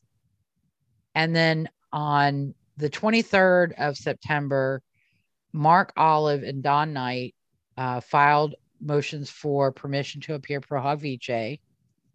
The state filed a response to the supplemental application on the 24th. Again, they argued that the evidence being presented was not truly new. They had that Glossip's counsel had failed to show that Tapley could not have been discovered sooner, that Sneed not mentioning Glossip's name could have been discovered before the first trial, that Sneed never told Tapley he acted alone, that Tapley's affidavit was not clear and convincing, that his record of grand larceny, concealing stolen property, and falsely impersonating another were all crimes that impacted his credibility. Also, initially as well, I forgot to mention this, a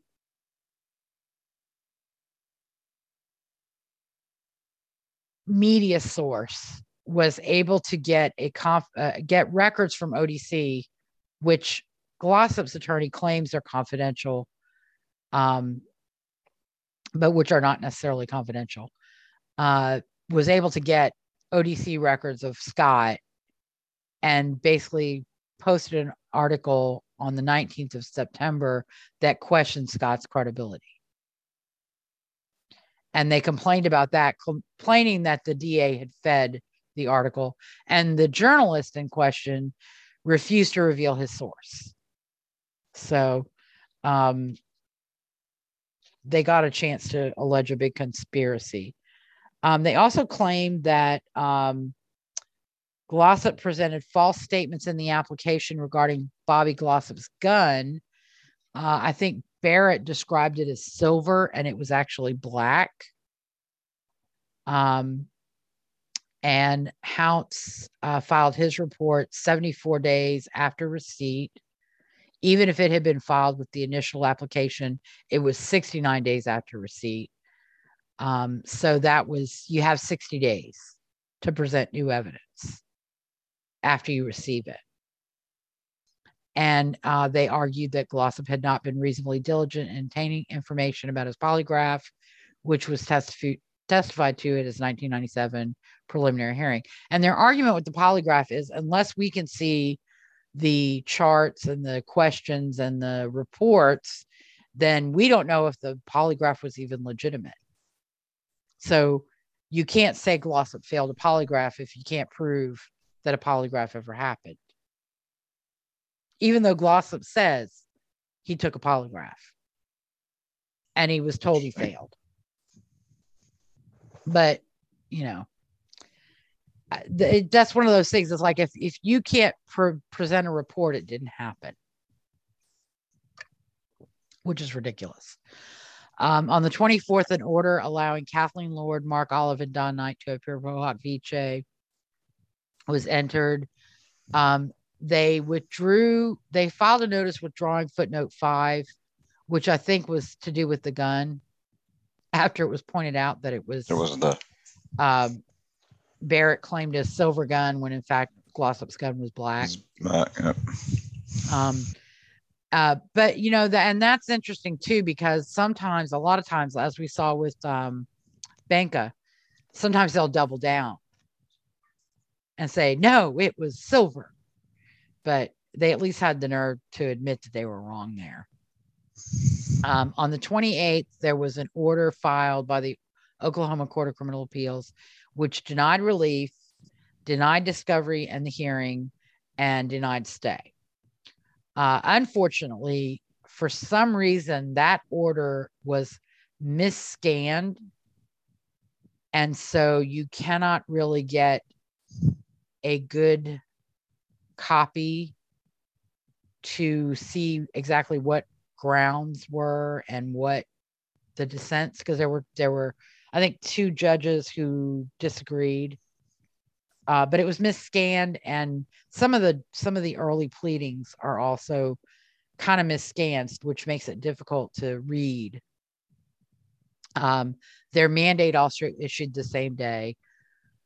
Glossip's attorneys on the 28th filed a reply to the state's response to the supplemental application, even though the entire thing had been denied, arguing that the state sought execution based on the words of someone who wasn't credible, that Snead was a proven liar, a drug abuser, a thief.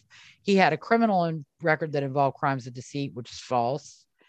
They argued that he had given an interview to the Frontier with even more inconsistent statements. They provided a document put together they called Snead's 8 Stories, and they sought to vacate Glossip's September 30th execution date. They also filed a request for rehearing, alleging that important questions had not been considered by the court and that they should reconsider in light of Glossip's reply to the state's response to the supplement to successive application. Again, they argued Snead lacked credibility, that he lied to the Frontier, that his 8 stories were compelling, and that the state had mistreated Glossip's witnesses.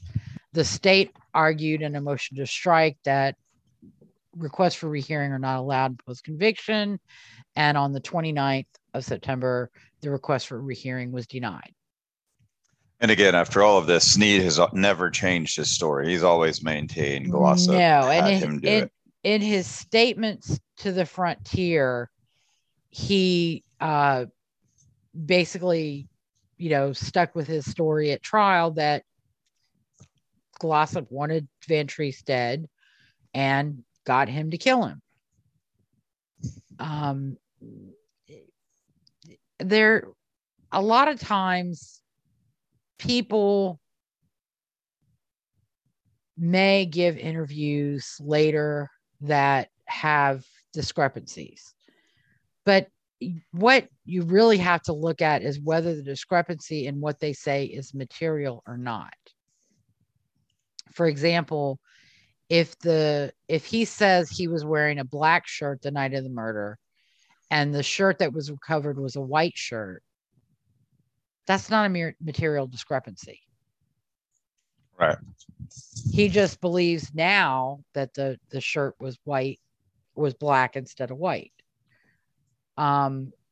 So that's, and if he now believes that there was some exchange between him and Van Treese, even though there never was, or he never mentioned it, again, and sometimes it's funny because trial testimony is based on the questions being asked by the prosecutor and or defense attorneys.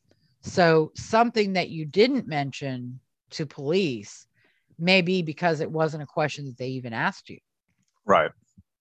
And that is, that's true.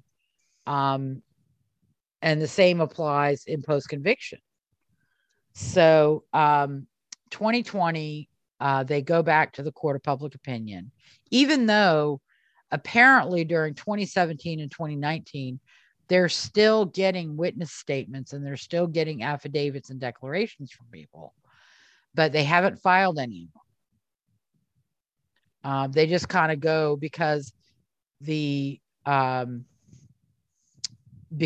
issues with Warner's execution and the issue with drugs that ultimately led to Glossip's execution being stayed indefinitely, and Oklahoma reworked their protocol, et cetera, et cetera. And then as soon as Oklahoma had a protocol, using midazolam, the inmates filed a new challenge, which is what we talked about a little while ago, kind of out of order. So they didn't file anything, even though they're getting this new information. They didn't file it. Right. Okay. So they know it's not going to fly in court. They know they're not going to succeed in court. The only thing they have is court of public opinion to get people worked up thinking that an innocent man is going to be executed. So they claim their innocence investigation continues. So they're not doing this objectively. They're looking for information that proves Glossip innocent. Not letting the chips fall where they may.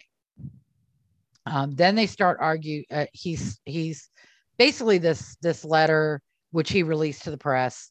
It's basically just for court of public opinion. They argue prior practice of the Oklahoma District Attorney's Office. They cite, I think, where former district attorneys lost their licenses for failure to provide evidence to defendants, which is not nobody involved.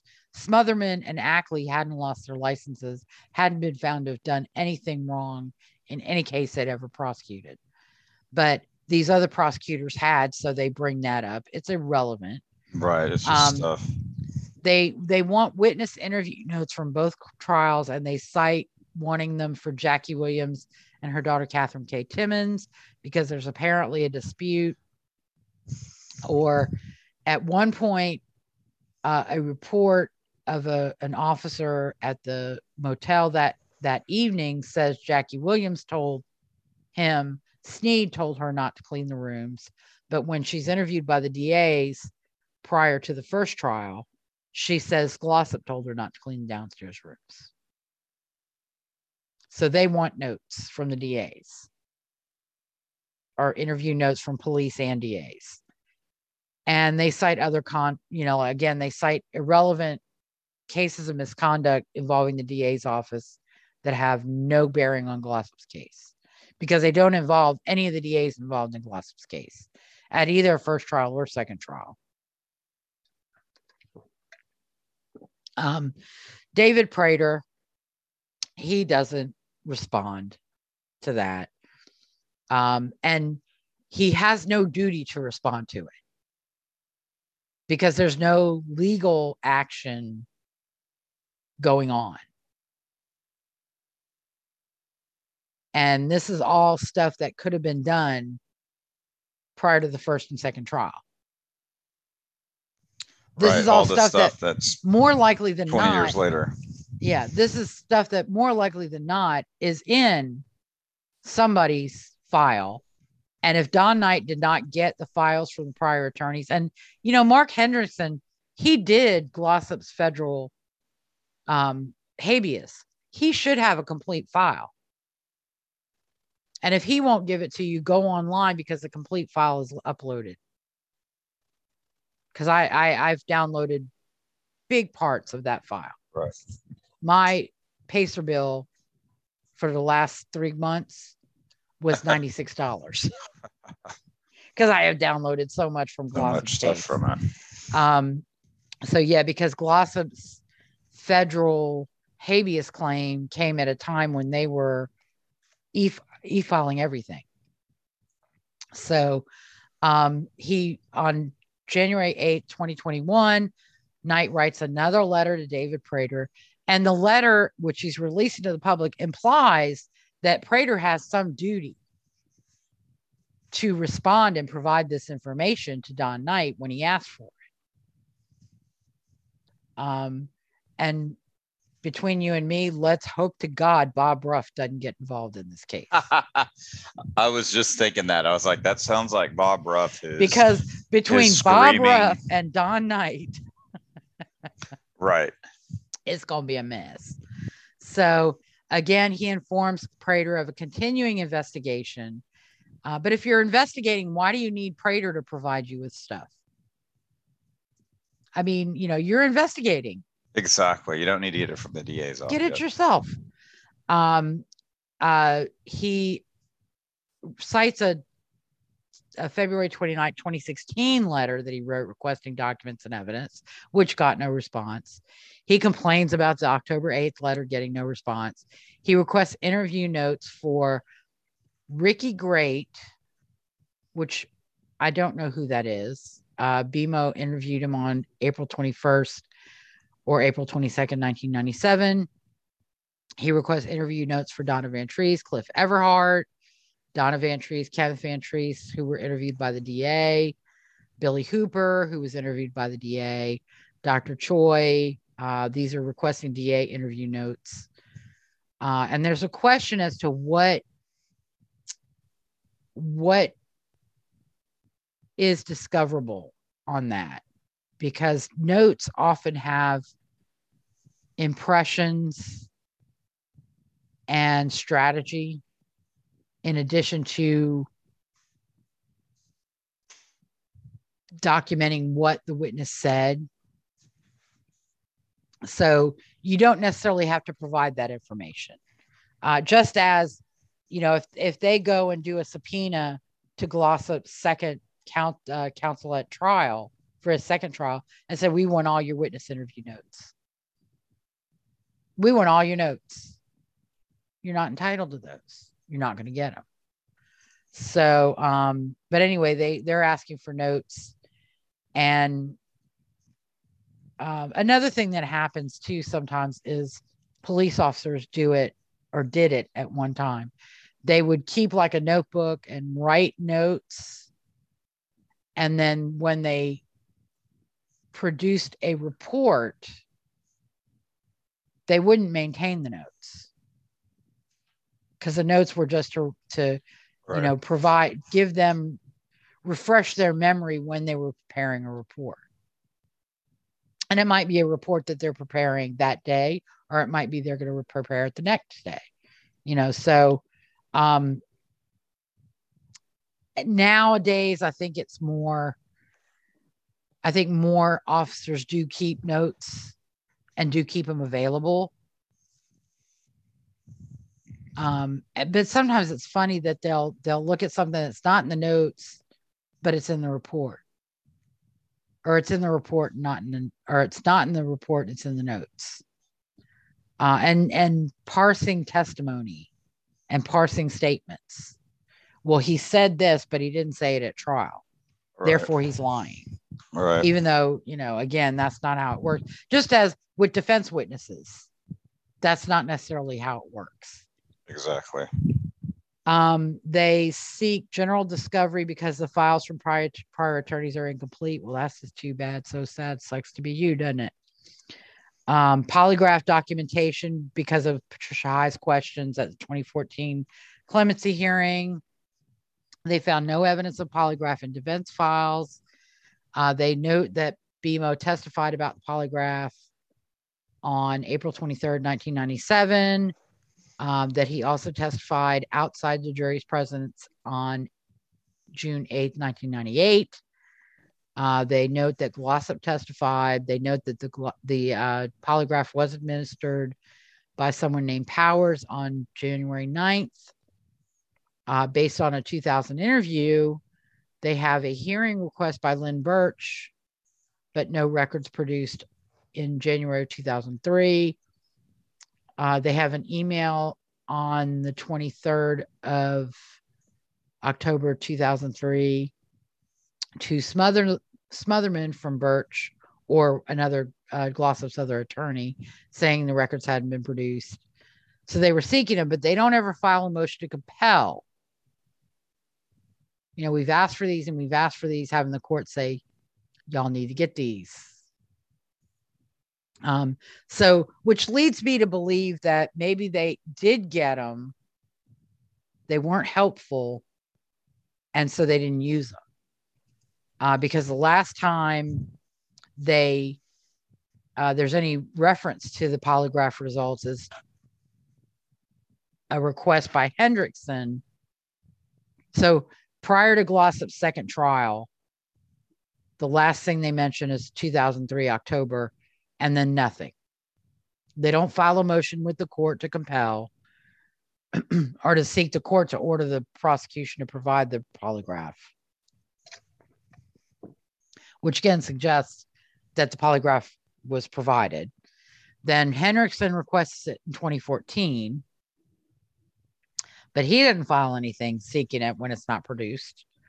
And Knight implies that the absence of documentation impugns the reliability of the claim that Glossip failed. And they also request documentation for polygraphs administered to Wood and Sneed. And this is where you know that the only purpose of any of this bullshit is court of public opinion, is because after his list of what he wants, he says if no documentation exists, Knight needs to know about your efforts for future court filings and statements to the press. You're right. He is ballsy. So, he's not, this isn't about Glossip's legal rights. Right. This is just about this isn't about pursuing these claims in court. This is about working the public up into a frenzy, thinking that an innocent man is going to die for a crime he didn't exactly commit. Yep. Or I'll go one step further, a crime that didn't occur. Because if Sneed killed Van Treese in a robbery gone bad, there was no murder for hire. Right.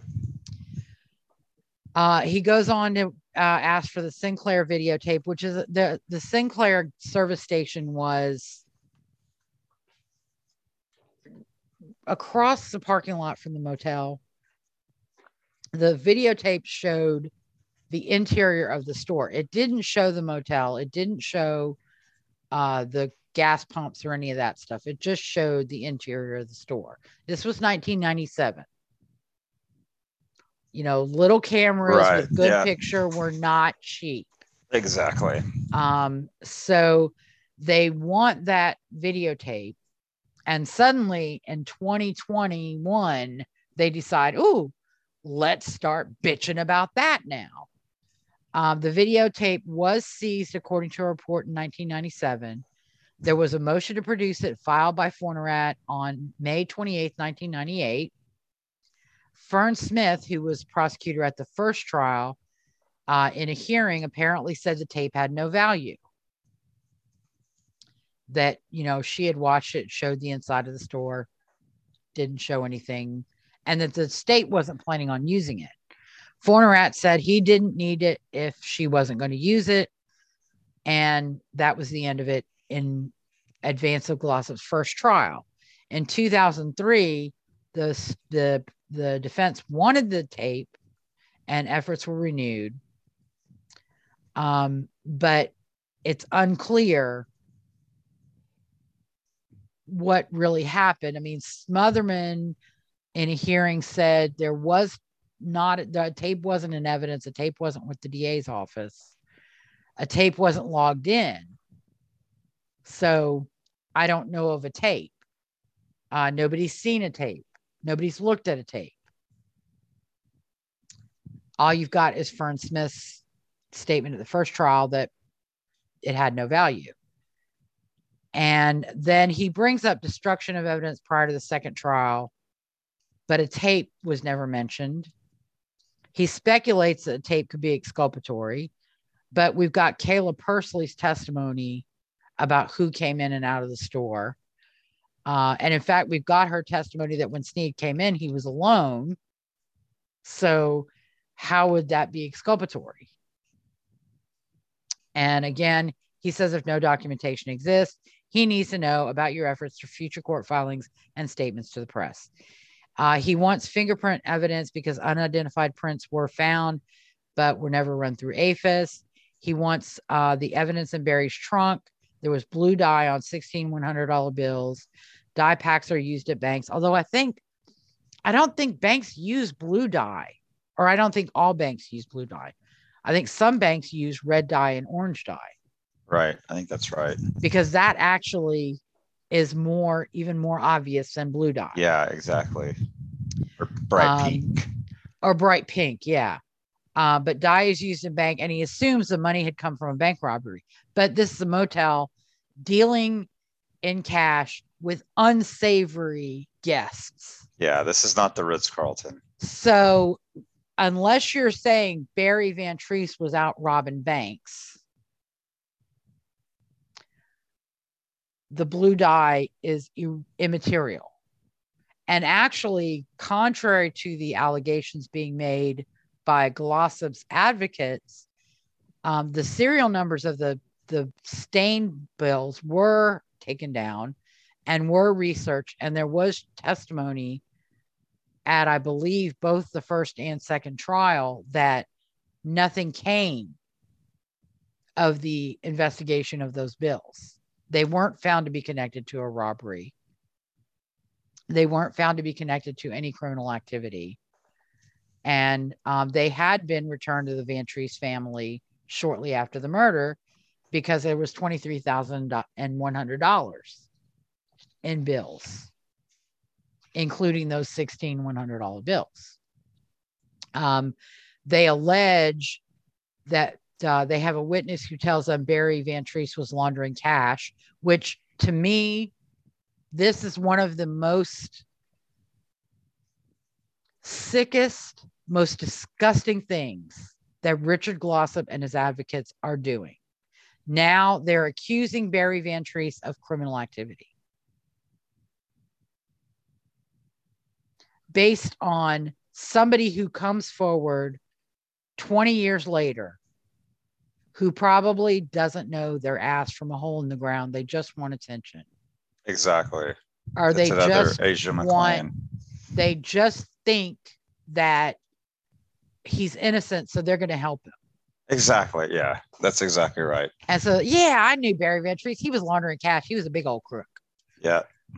They want to corroborate the witness who told them this information. And again, it goes back to what you said.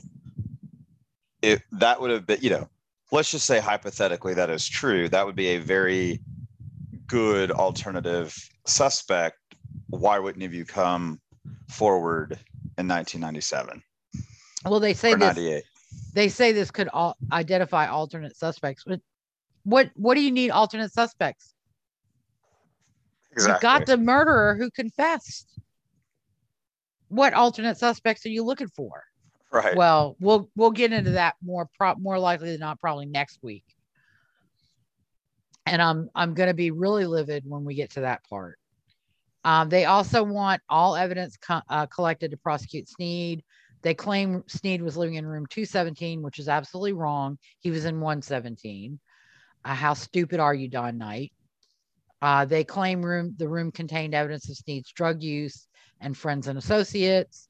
They speculate about Sneed's motives. They point to a May 8th, 1997 letter from a guy named Fred McFadden claiming that Sneed bragged about killing Barry and mentioned the possibility of testifying. McFadden wanted to testify.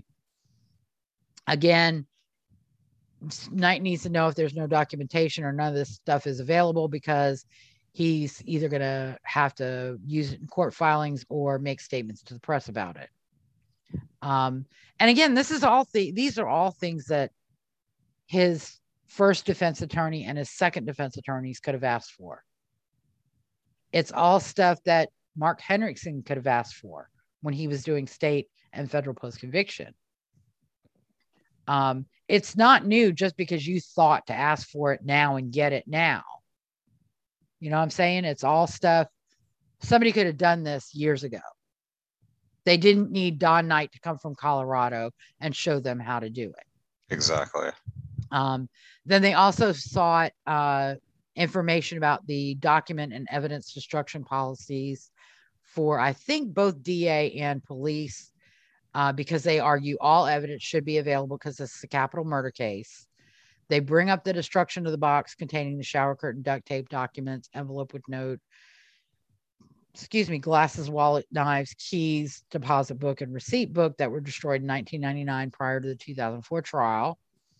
They argue that documents were returned to Donna Van Treese, and then she either lost or destroyed them. Apparently, there were financial documents in the trunk that were returned to Donna Van Treese. Donna Van Treese had them by the time of the first trial. She brought them to the first trial. They were not copied, and Glossip's attorneys didn't seek to have them copied. And then she took them back after the trial. And then there was a flood that before the second trial, and that destroyed those documents. Again, Glossip's attorney did not seek to have them. When his conviction was reversed in 2001, nobody reached out and said, hey, let's contact Donna Van Treese. She brought these financial documents. She testified about them. We want to get a copy of them. And get a court to order a copy. You go in, you tell the court what you need. The court says, okay, here you go. And he alleges police investigation was not competent, which again, they could have challenged the competency and effectiveness of the police investigation at the first trial, second trial, direct appeal, post-conviction state, post-conviction federal, and request a response within 7 days. Again, no response. I'm sure Knight was just bristling. How dare Prater not respond? Perhaps it was because Knight did not include affidavits with those letters. So Prater didn't think he was serious. The next letter from Knight is 5/14/2021. And you know why we know about these? Because Knight released them to the press. Because this is all court of public opinion. Yeah, he's definitely consistent. He will keep just writing letters and sending it out to the press. And holding press conferences. Right. Yes. He claims now that the DA's files contain Brady and Giglio material. Giglio, I don't know how it's pronounced, materials. But he doesn't really identify exactly what specific items are Brady, but just that he knows the DA's file contained these things. He says this is not a fishing expedition, which to me means it's a fucking fishing expedition. Exactly. Now he's requesting information about William Bender. He's looking for impeachment evidence. He has a police report that has inconsistent statements made by Bender. He assumes that at least some minimal follow-up was done after the initial report. But he doesn't have statements from Bender. Assumption is based on the content of the report, which was typed on March 4th, 1997 by Cook. He requests BMO's notes and recordings of Bender's statements. He wants follow-up by OCPD of Bender. He speculates about Bender's statements and what he meant to say and what happened. And these letters are quite entertaining.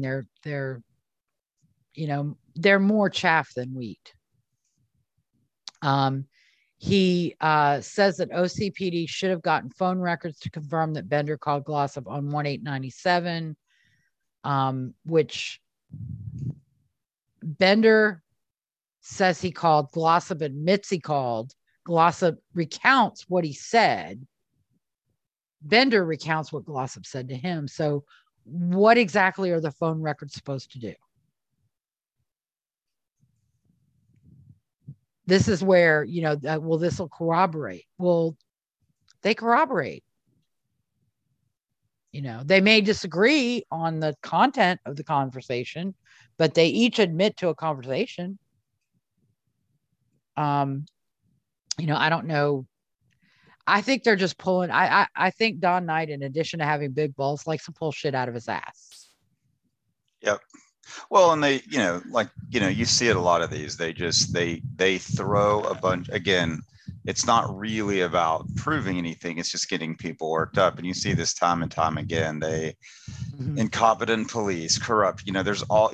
Oh, why didn't they do this? All these little nitpicky things that, I guess you could say in a perfect world, yes, all of these things are always done perfectly. But, in any case, in the real world.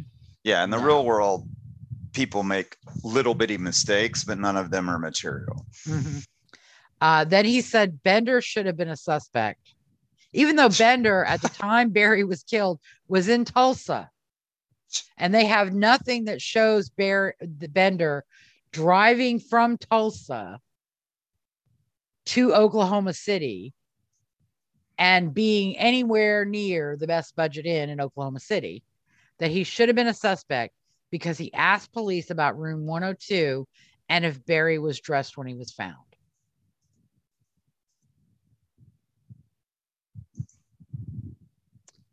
Even though that could have been based on his conversation with Glossip. They say the police should have information on Bender's wife, and he wants that. And he says Bender provided new information at the 2004 trial. And he says that the information he's requesting is critical to their innocence investigation. On May 17, 2021, good old Kevin McDougal. This guy is like, I don't know what to make of this man, because he cannot be that naive as a state representative for the state of Oklahoma. And he's naive, and things he says are naive. He addresses this letter to Stitt and the Pardon and Parole Board. And boy, if only that Pardon and Parole Board had gotten in on the game. But Glossip didn't have an execution date, so there was no way for them to get involved.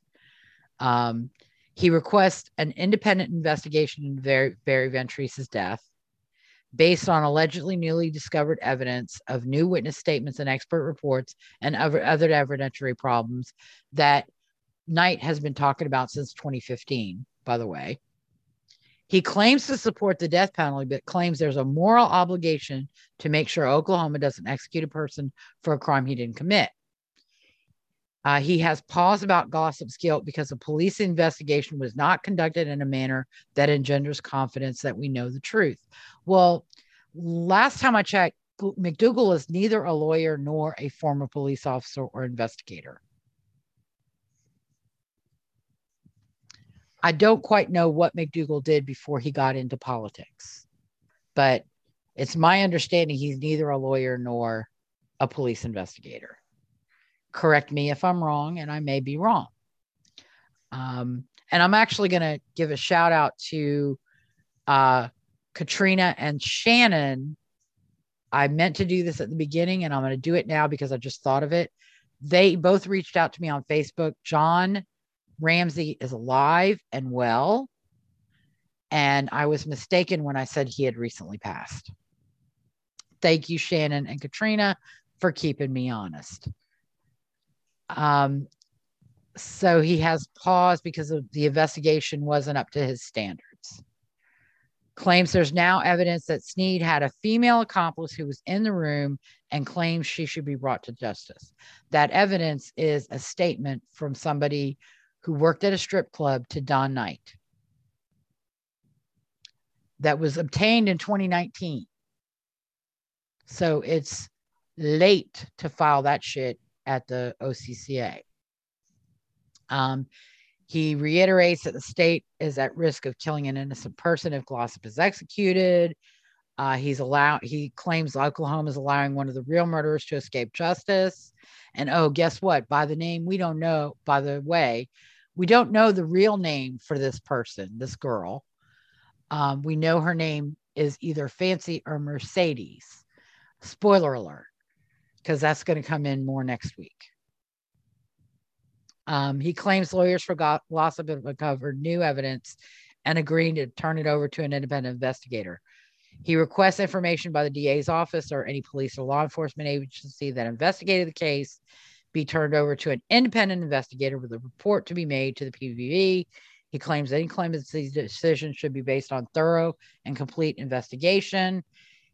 He says the only way the cloud of doubt can be lifted and we can be confident that justice is done one way or the other is if we have this independent investigation. And I just see McDougal wanting to burst into tears every time he talks about poor Richard Glossip. Sorry, I had to be a bit dramatic. McDougal possessed me for a moment. Yeah, but I kicked his ass out. No, he does not. He was a former Marine, but does not look like he has a law enforcement or a What law did he do? background. What did he do for work? It looks like, well, I was looking at him while we were talking, and it looks like it is interesting. He has a business called Lawyer Marketing Services, a digital ad agency. Looks like he's kind of in marketing and a motivational speaker, because he talks about that. Yeah, it is funny though. He worked for this company that does do like dash cams for police cars, where he was a sales director, but it does look like he has a lot of motivational speaking. Like, he is a John Maxwell certified speaker, and I'm just blanking. Where's the other one that's so popular? One of the other motivational speakers. And the letter that he Tony sent, Robbins, I think. Okay. Oh yeah. Apparently, he's gotten into some trouble recently. I think he has. That's right. And there was apparently some very salacious information that made it into the public domain during Kevin McDougal's divorce. So I wonder if that will impact his bid for re-election. His letter is signed by 28 state representatives and 6 state senators. But, one of the things that's missing from Kevin McDougal's letter is any effort to look at the court opinions, speak to the prosecution, even speaking to the Van Treese family. And while the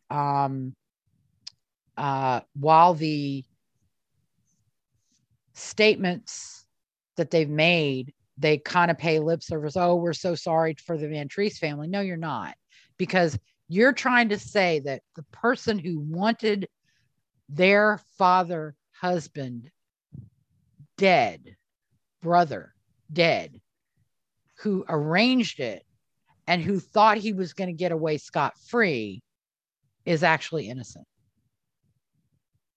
when everything says otherwise. And he hasn't even looked at, he's got confirmation bias, basically, just like Knight, confirmation bias. You're looking for what makes him innocent, and you're closing your eyes to what makes him guilty. So then nothing happened. They're trying to push a bill, which we'll talk about a little bit more next week, which will kind of basically supplant court's authority if the executive branch doesn't agree with the way the courts have dealt with a case. That will supplant the judicial branch by making it ultimately the executive branch's decision on whether somebody is innocent or guilty. And that is what they're trying to do with Glossip, with this, quote, innocence investigation. Right. On February 28th, 2022, the group, and I only mentioned McDougal, there's a guy named Humphrey who's an idiot in a cowboy hat. And there's a couple of other guys. There's a bald guy that is equally an idiot, who all, stand up there and like, oh, well, we're really sorry for the Van Treese family, but we don't think Richard Glossip is guilty because Justin Sneed is a drug addict and he's a liar. He's a liar. They have a press conference and they say Richard Glossip is innocent. So, they haven't talked to the DA. They haven't looked at the court opinions. They haven't seen why his legal claims were denied. They just say the mechanisms available to him were inadequate. They say that the inmates have limited time to bring new evidence, and courts don't consider that new evidence. They are concerned about execution of someone for a crime they didn't commit. They want to pass a bill to appoint an independent body to investigate innocence claims of death row inmates. Well, first of all, they're not independent if they're looking at innocence claims. They're not independently investigating a case. They're independently investigating. They are a partisan investigatory body for innocence claims. So if he says he's innocent, they'll go out and prove it. And that is exactly what they want. The ad hoc committee, which they formed this ad hoc committee trying to get the governor and the parole board to do it. Governor and parole board ignored them, as they should, because it's not the job of the legislature or the executive branch to investigate crime, to investigate cases, to investigate guilt or innocence. That's not their job. That's the job of the judicial branch. And, you know, Glossip has had the benefit of direct appeal, state post-conviction, federal habeas, successive application of state post-conviction. And the reason he didn't get review is because he didn't present anything new or anything that was compelling of actual innocence. You know, he presented a lot of argument of things that were raised on his direct appeal. So the ad hoc committee could obtain the pro bono services of Reed Smith, a Texas law firm, to investigate Richard Glossip's innocence. Again, not investigate Richard Glossip's case. They're investigating his innocence. And that is how they frame it. And Reed Smith is not an independent, unbiased, objective investigator. Reed Smith works is aligned with the Innocence Project. And the Innocence Project, in addition to making money with donations, makes money more likely than not when they exonerate somebody from civil claims against the jurisdictions that imprison those people. Exactly. But, you know, just lip service, McDougal says, if the report says he's guilty, he should be executed.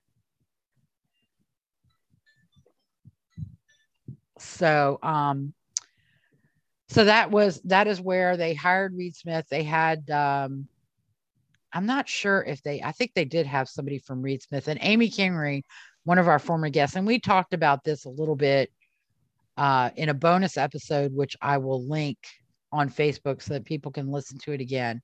Amy Kingery was actually present at that press conference, and she asked some very pointed questions, which the people holding the press conference were unable to answer. And interestingly enough, apparently, and I hope I'm not overstepping mentioning this, she apparently soon got a letter from Reed Smith demanding that she provide them with documents that she referenced in her questions. Of course, she was not bound to do so, and so did not. And they, I mean, you know, they want to set up a commission with subpoena power, with power to compel DAs to provide and police to provide documents and records and evidence and all these things so that they can reinvestigate cases. I'd say that's a waste of taxpayer money. If you don't like the way the legal system is working, then fine. Say, if somebody claims they're innocent, then they get another round of post-conviction review just by saying they're innocent.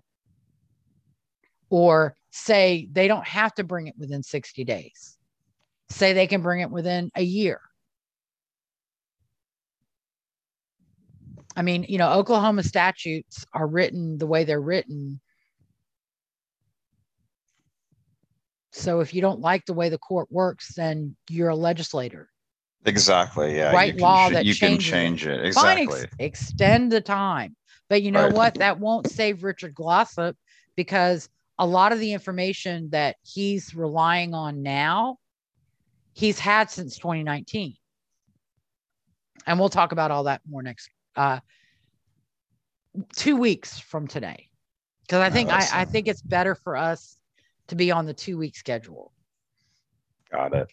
Yeah. Well, and, you know, and two, like you said, some of these other cases, you know, over this long period of time, it's a lot easier, you know, memories fade, witnesses pass away. So if you're promoting, you know, some craziness, you know, alternative theory, or you're claiming innocence, it's a lot easier to do it 20 years later, because again, potential contradictory witnesses or contradictory evidence, stuff's harder to get. And so it's a lot easier, to proclaim it 20 years later than, right. close to the fact, that's one of the reasons they say, look, if you're going to claim something, you have a limited time to do it. You can't just continue on into perpetuity.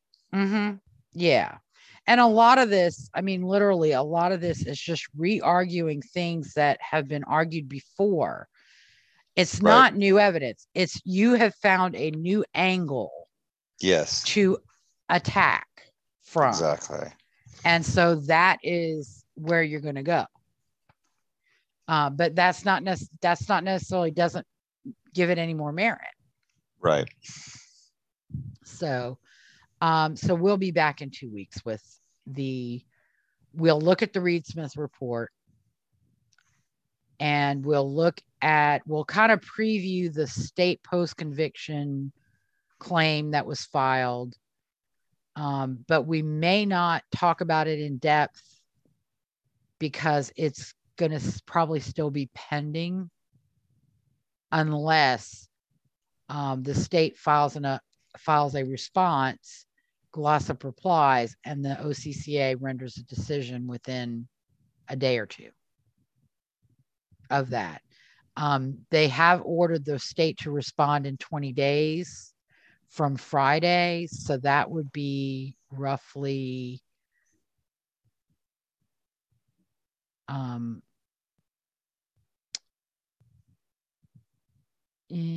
it's going to be a little bit past 2 weeks. Let me see. I'm going to try and do this without killing us all. I have a date calculator program that I use. That's really helpful. Mm-hmm. So, let's see, 07/22, 2022, add 20 days, count all days. It's the only thing I hate about this program. It defaults to excluding weekends and holidays. And that's going to be Thursday, August 11th, 2022, that's due. So, and 2 weeks from today is going to be August 14th. No, August 7th. So yeah, August 7th will be 2 weeks from today.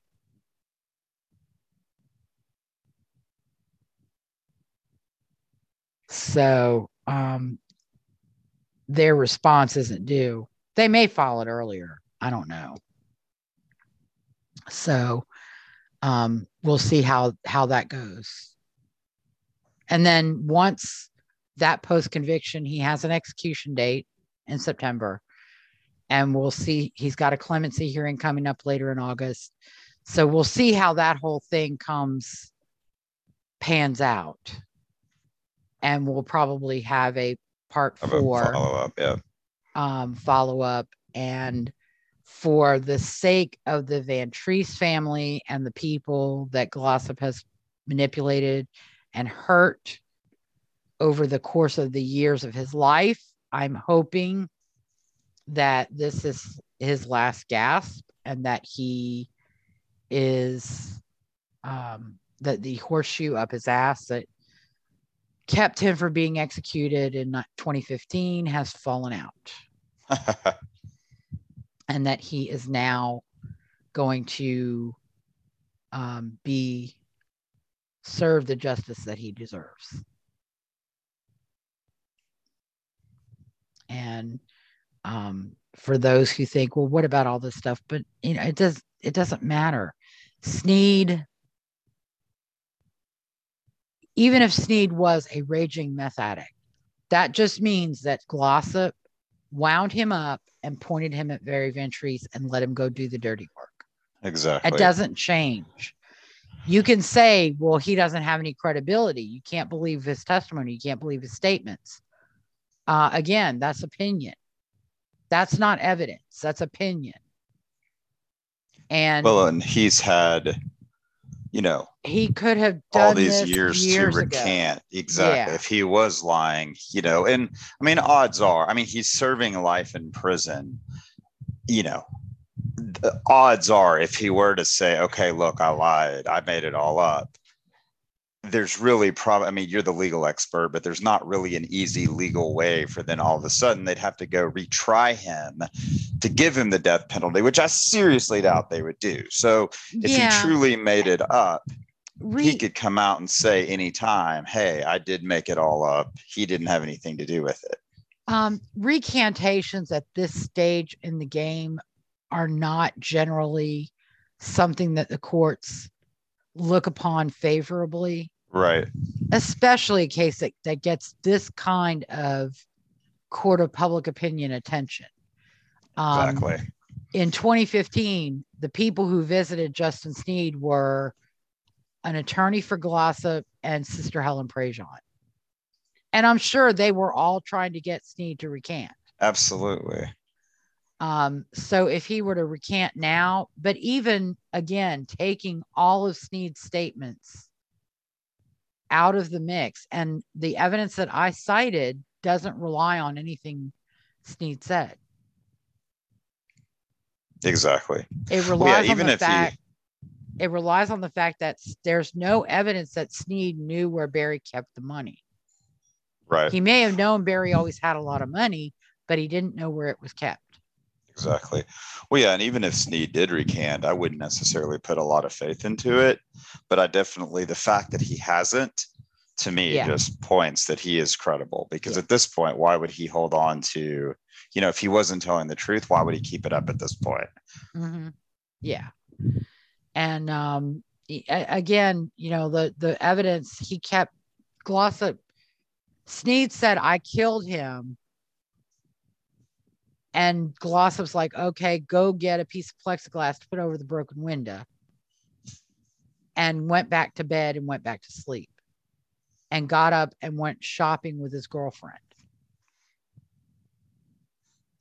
When the police came, when they found his car, Glossip didn't say, okay, look, this is what happened. He's in room 102. And Justin Sneed did it. And another important detail that they ignore is that during his questioning, the name Glossip referred to was Justin Taylor. Taylor was his stepbrother's last name, not his. Justin Taylor was an alias used by Justin Sneed. He never referred to him as Justin Sneed. And I don't think police were looking for Justin Sneed until they found Justin Taylor. Interesting. So, but yeah, I mean, there are a lot of things. And the 8th, when he's questioned by police, he lied to him. He admits he lied. And then on the 9th, he says, I'm sorry, I lied. I was afraid of losing my girlfriend. And he can paint the puppy roses and rainbow picture of his relationship with Barry Van Treese all he wants. But given some of the things he said during his interview about how he did all this good stuff for the man, and the man still was hard on him. And, he says, I cleaned that motel up. Well, if you clean the motel up, then why was it still known as a den of drugs and prostitution? Yeah. Well, I mean, you could kind of see it. This is kind of that classic tale. You hear this a lot where you kind of have a guy who he believes that he has a right. He's been running it by himself. He feels like he's done all this good work. He feels like he's effectively, owns the place by sweat equity, can do whatever he wants to do. Mm-hmm. Has got his little scam going where he's making, like you said, probably renting rooms on the side, letting drug dealers going on, probably getting a little cut of that. He's got his little thing going and he feels like he deserves it. And how dare this old man show up after being gone and being, less involved, less engaged for a while. And all of a sudden this guy's just going to show up and put an end to that at best. And at worst, he might actually, get arrested for theft. And so, he has a very strong motive. It makes total sense. And as he even said, he was so worried about losing his girlfriend. All of a sudden, he's not going to be able to get her the boobs, the Camaro, and the baby if he doesn't have a job or if he's been arrested. Yeah, exactly. And I think that was like a multitude. It's not one thing. And again, I can't stress this enough. His conviction was not based. If you look at the interview done with one of the jurors at the second trial, they took Snead's testimony with a grain of salt. They didn't put a lot of faith in it. But at the end of the day, what Snead said made sense, and what Glossip said didn't. Yeah, exactly. So, all right. Well, I think that wraps us up. We'll be back in 2 weeks with part 3, and we'll look at the Reed-Smith report and the issues that he's raising on his third state post-conviction claim. Excellent. We'll look forward to it. All right. Thank you for listening to Based in Fact, a true crime podcast with Lisa O'Brien and guest host Kyle. Although I think I'm going to say Kyle. Co-host Kyle. If you like the show and want to know more, you can find us on Facebook or follow me on Twitter at O'BrienLN. Join us in 2 weeks for episode 14, State of Oklahoma versus Richard Eugene Glossip, part 3. We'll talk about the so-called independent investigation by Reed-Smith and preview the issues raised by Glossip in his third state post-conviction application, which was filed on July 1st, 2022. Until then, have a safe 2 weeks, and we'll be back. Good night.